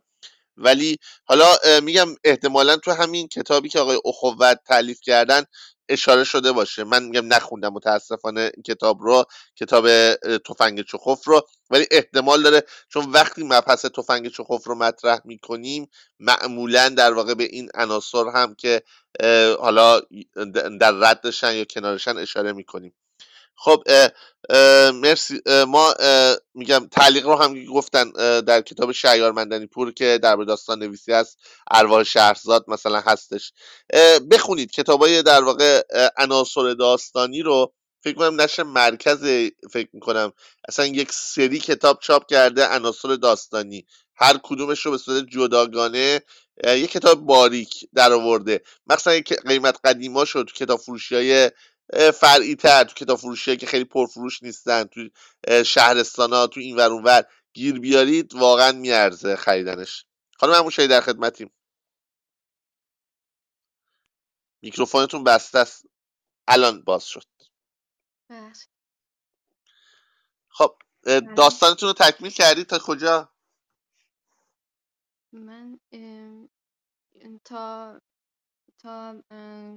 همون جایی که در واقع اون نوتا شروع میکنن به راه رفتن. خانم عموشایی یه مقدار بلندتر نزدیکتر به میکروفون لطفا. بخشید حالا طبق اون ایده‌ای که داشتم تا اون جایی آره که بخون برای ما، شاید بخونی بهتر باشه. میخواین از اولش رو دیگه نخونم، دوباره از برم اولش رو ابتدا؟ 100% باید بخونید. ام، روی همان نیمکت همیشگی می نشینم. نیمکت رنگ و رو رفته روبروی حوض بزرگ وسط پارک است. چند تا بچه قد و نیم قد توپی را به طرف همدیگر شوت می کنند و صدای بلند خنده و جیغ و دادشان پارک را برداشته است. صدای خنده هایشان در گوشم می پیچد و تمام وجودم را پر از یک لذت مبهم می کند. لذتی که انگار همیشه از مزه مزه کردنش محروم بودم و هنوز هم که هنوز است حسرتش را می کشم. چند باری توپشان می‌افتد روی گل‌های باغچه کوچک کنار حوض که معلوم است تازه کاشته شده‌اند و صدای سوت زدن باغبان پارک بلند می‌شود. اما بعد از چند دقیقه آرامش دوباره به بازی ادامه می‌دهند. یک نفرشان که از شدت دویدن و انرژی زیاد پوست صورتش قرمز شده در یک لحظه صاف روبروی من می‌ایستد، ضربه محکمی به توپ می‌زند و توپ مستقیم به سمت من پرتاب می‌شود.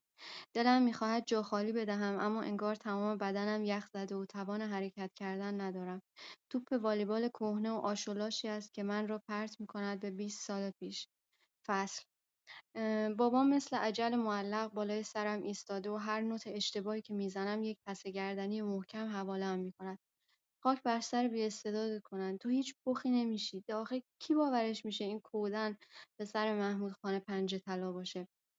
مامان هم که هر از گاهی یادش به من بخت برگشته میافتد به بابا میپرد که ولش کن، حالا تو خودت چه گلی به سرمون زدی که میخوای تخم ترکت بزنه؟ آخه همه سال هشتمون گروه نهمونه.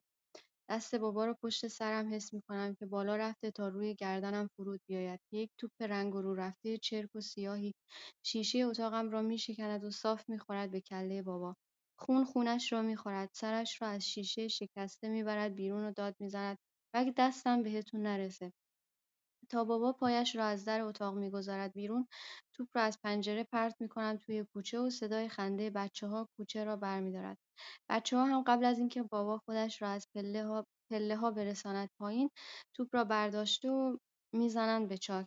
او هم دست از پا درازتر برمیگردد بالا و دق دلیش را سر من در میآورد. چنان سیلی محکمی در گوشم میخواباند که تمام صورتم تیر میکشد. فصل. توپ محکم به پیشانیم می‌خورد و من را از 20 سال پیش پرت می‌کند به زمان حال. یکی از بچه‌ها که به نظر 4 یا 5 ساله می‌آید به سرعت به سمتم می‌دود، زیر چشمی و با ترس و لرز توپ را برمی‌دارد و دور می‌شود. درد توی سرم می‌پیچد و نمی‌فهمم چطور خودم را به خانه می‌رسانم. 2 تا مسکن بالا می‌اندازم و بطری آب سرد توی یخچال را سر می‌کشم. با همان سردرد وحشتناک می‌نشینم پشت پیانو و شروع می‌کنم به زدن آهنگ جدیدی که نوشتم. صورت بابا رو می‌بینم که با آن ابروهای پرپشت و مشکی‌اش به من زل زده و هر لحظه احساس می‌کنم پس گردنی محکمی به من می‌زند. با اینکه بیشتر از 5 سال است که مرده، اما آن طرز نگاه کردنش به من را که انگار به یک تکه آشغال خیره می‌شد هرگز یادم نمی‌رود. دستهایم می‌لرزند و نوت‌ها انگار از زیر انگشت‌هایم سر می‌خورند. سرش را به نشانه تأسف تکان می‌دهد و توی تاریکی اتاق دوباره محو می‌شود. ناخودآگاه اشک‌هایم سرازیر می‌شوند. دلم می‌خواهد با چکش بیفتم به جان این پیانو و خرد و خاک شیرش کنم. نه، در نمی‌آید. هر کار می‌کنم در نمی‌آید. اصلاً مگر آیا نازل شده که یکی یک دانه محمودخان پنجه طلا حتما شاهکار قرن را خلق کند؟ دارم دیوانه می‌شوم. انگار تمام در و دیوارهای خانه دور سرم می‌چرخند و بابا با آن نگاه‌های سنگینش به من خیره شده و پوزخند می‌زند. با صدای زنگ در از جا می‌پرم. آیفون را می‌زنم. قیافه امیر با آن نیشش که تا بناگوش باز است و نایلون سیاه توی دستش روی صفحه آیفون ظاهر می شود. اصلا حوصله این موجود کذایی را ندارم. توی این فکرم که در را باز نکنم یا به بهانه‌ای دکش کنم که دوباره انگشتش را میگذارد روی زنگ و یک بند فشار میدهد. در همین لحظه هم از شانس خراب من بدیعی همسایه فضول روبرویی که چند باری امیر را قبلا با من توی کوچه دیده بود از راه میرسد و در را برایش باز میکند. صدای بلند و نکره بدیعی از توی راه پله میآید. همین 1 ساعت پیش دیدمش که از خونه میرفتم بیرون. همین 1 ساعت پیش که داشتم از خونه میرفتم بیرون دیدمش که داشت میومد توی خونه. شاید توالتی جایی باشه. بالاخره در را باز میکنم. امیر طبق معمول به محض اینکه پایش را توی خانه میگذارد میرود روی منبر و شروع میکند به نصیحت کردن. لابلایش هم قطار فحش است که نثار من و هفت آبادم میکند. این چه زندگی نکبتیه که واسه خودت درست کردی گوساله؟ اون چراغ رو روشن کن، کور شدیم. بیا ببین چی برات گیر آوردم. حرف نداره. در پاکت را که رویش نوشته آب پرتقال باز کرده و جام‌ها را با شراب قرمز رنگ پر می‌کند. مزه‌اش با قبلی‌ها خیلی فرق دارد. ترکیبی از تلخی با شیرینی همزمان که تلخیش لذت بخش است و شیرینیش دلم را می‌زند. امیر یک بند دارد حرف می‌زند، اما من انگار صدایش را از ته چاه می‌شنوم.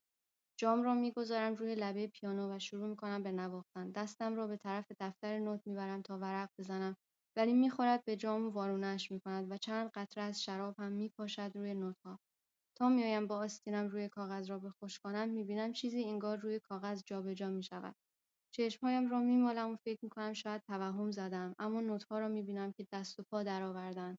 بعضی‌هایشان روی خط‌های میزان غلط می‌خورند و بعضی هم از یک طرف به طرف دیگر می‌دوند.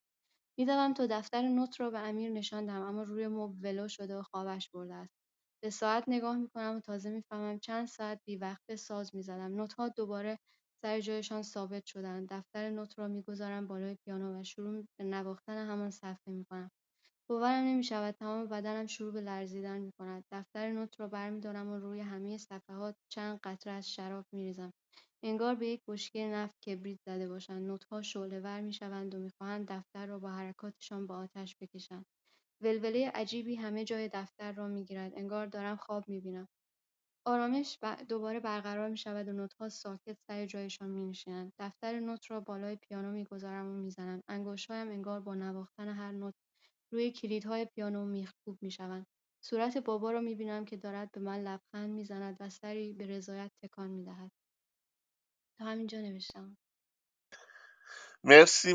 ببین البته که به نظر من یه بود این دفعه تو برعکس همه که کم نوشته بودن زیادی نوشته بودی. خب یعنی در واقع ما گفتیم تا در واقع کنش داستانی بری و کنش داستانی اونجایی بود که در واقع اولین جایی بود که شراب میریخ و نوتا شروع به حرکت میکردن دیگه.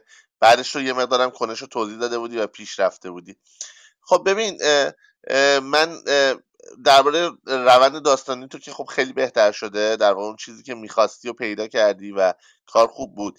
فقط یه مقدار ادیت احتیاج داره. احساس میکنم داستانت هنوز ادیت نشده، یعنی از لحاظ زبانی، از لحاظ دوباره نویسی، چون تو داستان نویس خوبی هستی و میشناسی داستان رو و دیگه باید روی جزئیاتش خیلی الان تمرکز کنی.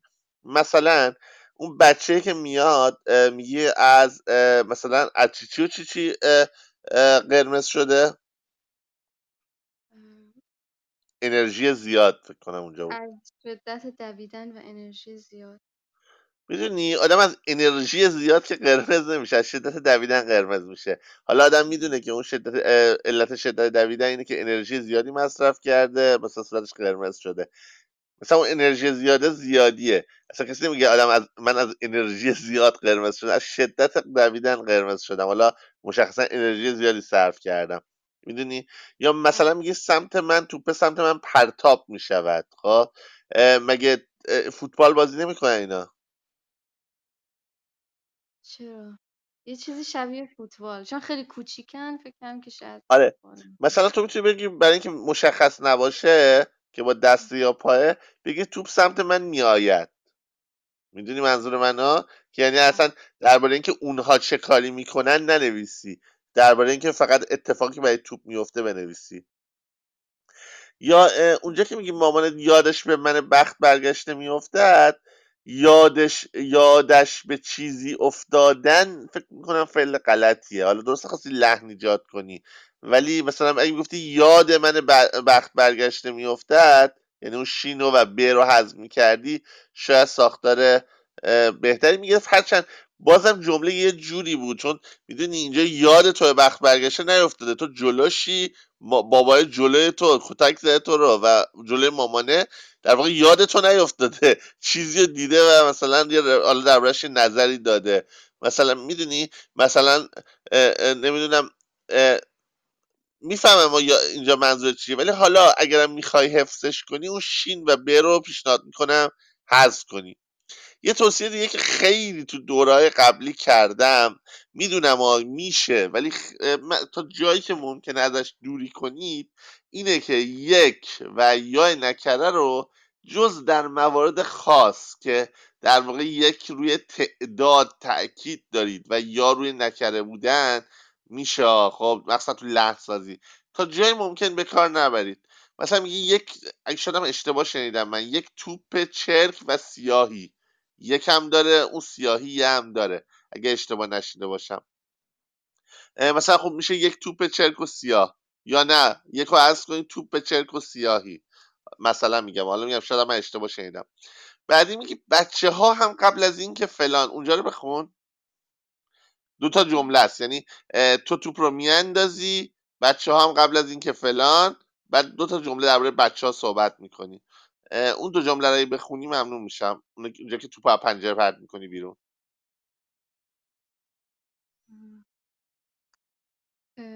توپ تا بابا پایش را از در اتاق میگذارد بیرون، توپ را از پنجره پرت میکنم توی کوچه و صدای خنده بچه ها کوچه را بر میدارد. بچه ها هم قبل از اینکه بابا خودش را از پله ها برساند پایین، توپ را برداشته و میزنند به چاک. اون نخوان هم دست. ببین مشکل چیه. تو توپ را میاندازی و صدای بچه ها بر میدارد رو یه جمله کردی، بعد دوباره بچه ها توپ را بر میدارند و فلان رو یه جمله کردی. این چه مشکل داره؟ بچه ها و فعل برداشتن که اونجا صدای خنده برداشتنه، اینجا توپ را برداشتن و معنی متفاوتی داره، ولی تکرار میشه. پیشنهاد من اینه که دو جمله رو یه جورایی در هم ادغام کنی. مثلا توپ را برمیدارم و پرت میکنم تا سمتشون میاندازم، اونجا نقطه بخوره و صدای خنده بچه ها برمیدارد جز اون جمله نباشه. بعد بشی صدای خنده بچه ها بلند میشود، توپ را برمیدارند و فلان. میدونی، یعنی اون رو به جمله بعدی بچسبونی که دیگه کلمه بچه ها رو دوباره تکرار نکنی. بله. خب بعد اونجا که میگیم مرا پرت میکند به زمان حال، ببین خیلی از داستان ها همین کار رو میکنن و میگن من رو پرت میکند به زمان حال، ولی تو داستان های مدرن خیلیاش نمیگن من رو پرت میکند به زمان حال. در واقع بعد از این فصلی که زده شده و توپ میخوره بهش، خود مخاطب میفهمه که خب از نوع روایت و نوع تغییری که صورت گرفته که این در واقع با خوردن توپ به زمان حال برگشته. میدونی منظور؟ یه تیکه‌ای به نظر من داستان قابلیت داره یه چند خطی بهش اضافه بشه. اونجایی که میگه درد فلانه خودم رو به خانه میرسونم، کلمه خانه رو سرچ کن، میدونی کجا رو میگم؟ توپ خورده بهش، پایین همین پرت میکنه به زمان حال، در فلانم میپیچد و خودم رو به خانه میرسانم.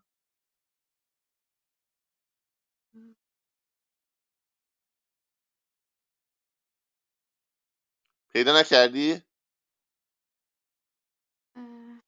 بعد از پرت میکند به زمان حال، اولین کلمه دردی که داری. بله پیدا کردم. آره بخون.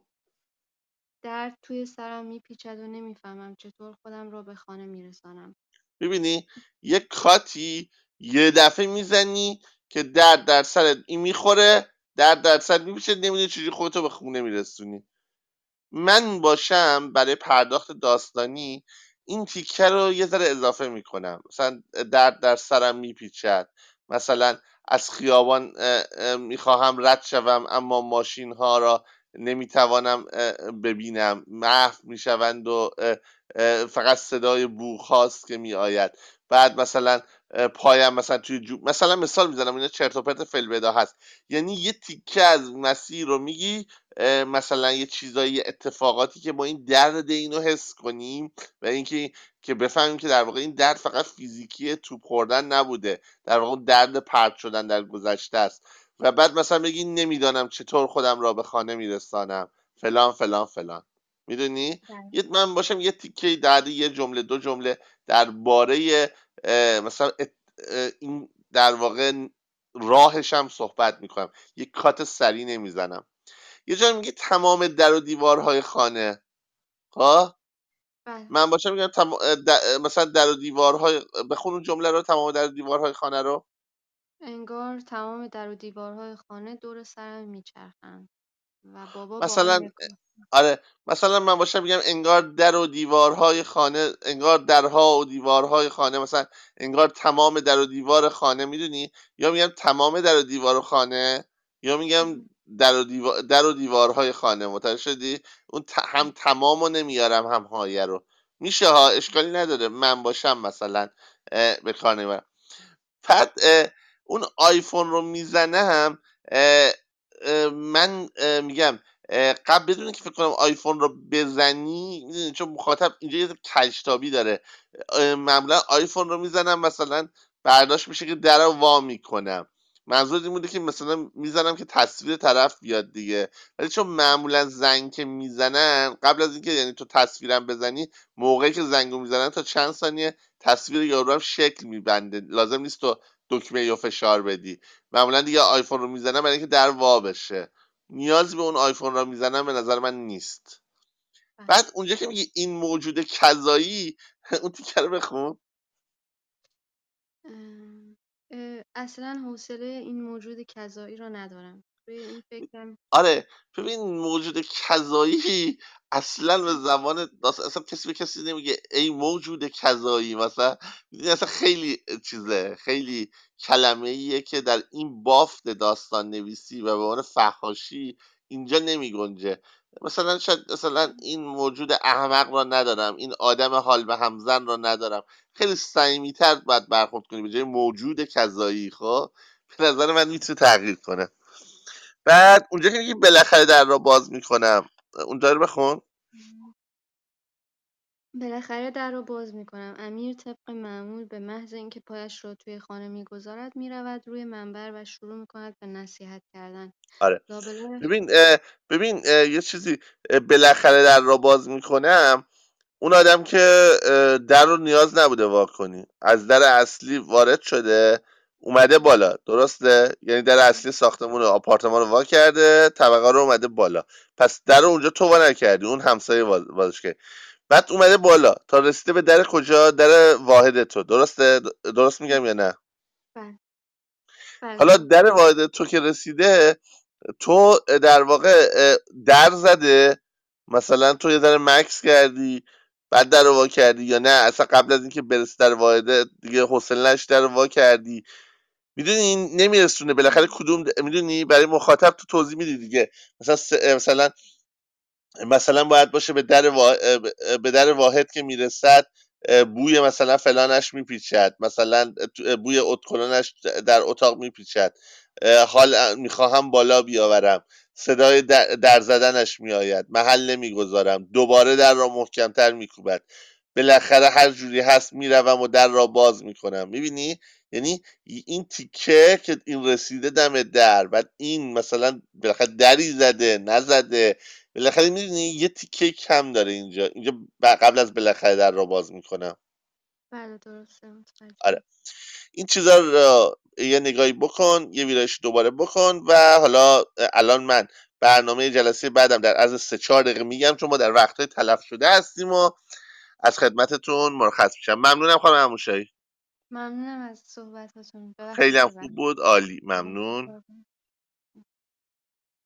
خب دوستان من به صورت خلاصه عرض میکنم خدمت شما.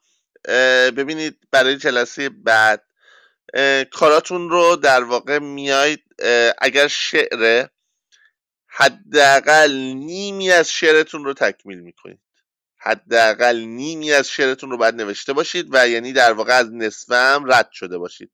یعنی اگر یه غزل 8 بیتیه باید حداقل 5 بیتش رو نوشته باشید. اگر مثلا یه شعر سپیده مثلا 20 سطری میخواین بنویسید، حالا ممکن تغییر بکنه ولی برنامه‌تون این حدود بنویسید، باید 11 سطرش رو حداقل نوشته باشید. تو داستان و شعر روایی و داستان روایی و شعر آزاد روایی، ترانه روایی، هر کدوم اگه کار رواییه، شما باید کنش داستانی در کارتون اتفاق افتاده باشه، یعنی مثلا همون کنشی که در کار بعضیاتون اتفاق افتاده و این جلسه خوندین، و به مرحله اون کشمکش شخصیت اصلی رسیده باشه. اما چه در شعر، چه در داستان و چه در ترانه، پایان بندی رو هنوز نباید بنویسید. یعنی هنوز وقت پایان بندی نوشتن نیست. یعنی شما در واقع قبل از در واقع جایی که به حل ماجرا، به گره‌گشایی، یعنی گره‌گشایی کارتون نیست و پایان بندی کارتون، که حالا ممکن گره‌گشایی و پایان بندی در یه سری کارها یکی باشه، تا قبل از اون رو بنویسید. پس کارتون رو پیش ببرید. باز ما هم صحبت میکنیم درباره عناصر داستانی، صحبت میکنیم.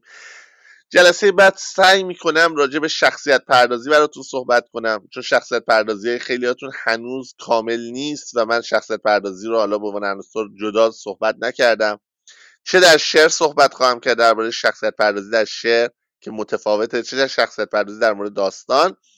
اگر فرصت بشه یه ورودی هم به انتخاب زاویه دید خواهم داشت اگر فرصت بشه، و این دوتا رو براتون توضیح میدم که هر جفتش مخصوصا در واقع همین شخصیت پردازی از چیزهایی که بسیار بسیار ضروریه و فکر میکنم بیشتر بچه ها تو شعرها، داستانها و ترانه هاشون ضعف دارن. یعنی من ترانه هایی که اکثرا به صورت اجرا شده میشنوم، یا شخصیتاشون شخصیت نیستن، تیپن، یا از لحاظ شخصیت پردازی کامل پرداخت نشدن، ضعف دارن، یا اینکه تناقضه های درونی دارن و مشکل دارن. من راجع به اینها جلسه بعد تا جای ممکن وقت بشه صحبت خواهم کرد. مرسی ازتون که امروز کنار من بودید. ببخشید که کارگاه تا این ساعت طول کشید، عذر میخوام از همه شما. میدونم که الان ساعت توی ایران خیلی دیر وقته، فکر میکنم 1:33 صبح باشه. میبوسمتون، شبتون بخیر و بسیار دوستتون دارم. تا هفته بعد، کارگاه های چهارشنبه بعدی. با همرسانی، کامنت و لایکاتون به گسترش آگاهی کمک کنید. دکمه سابسکرایب یادتون نره.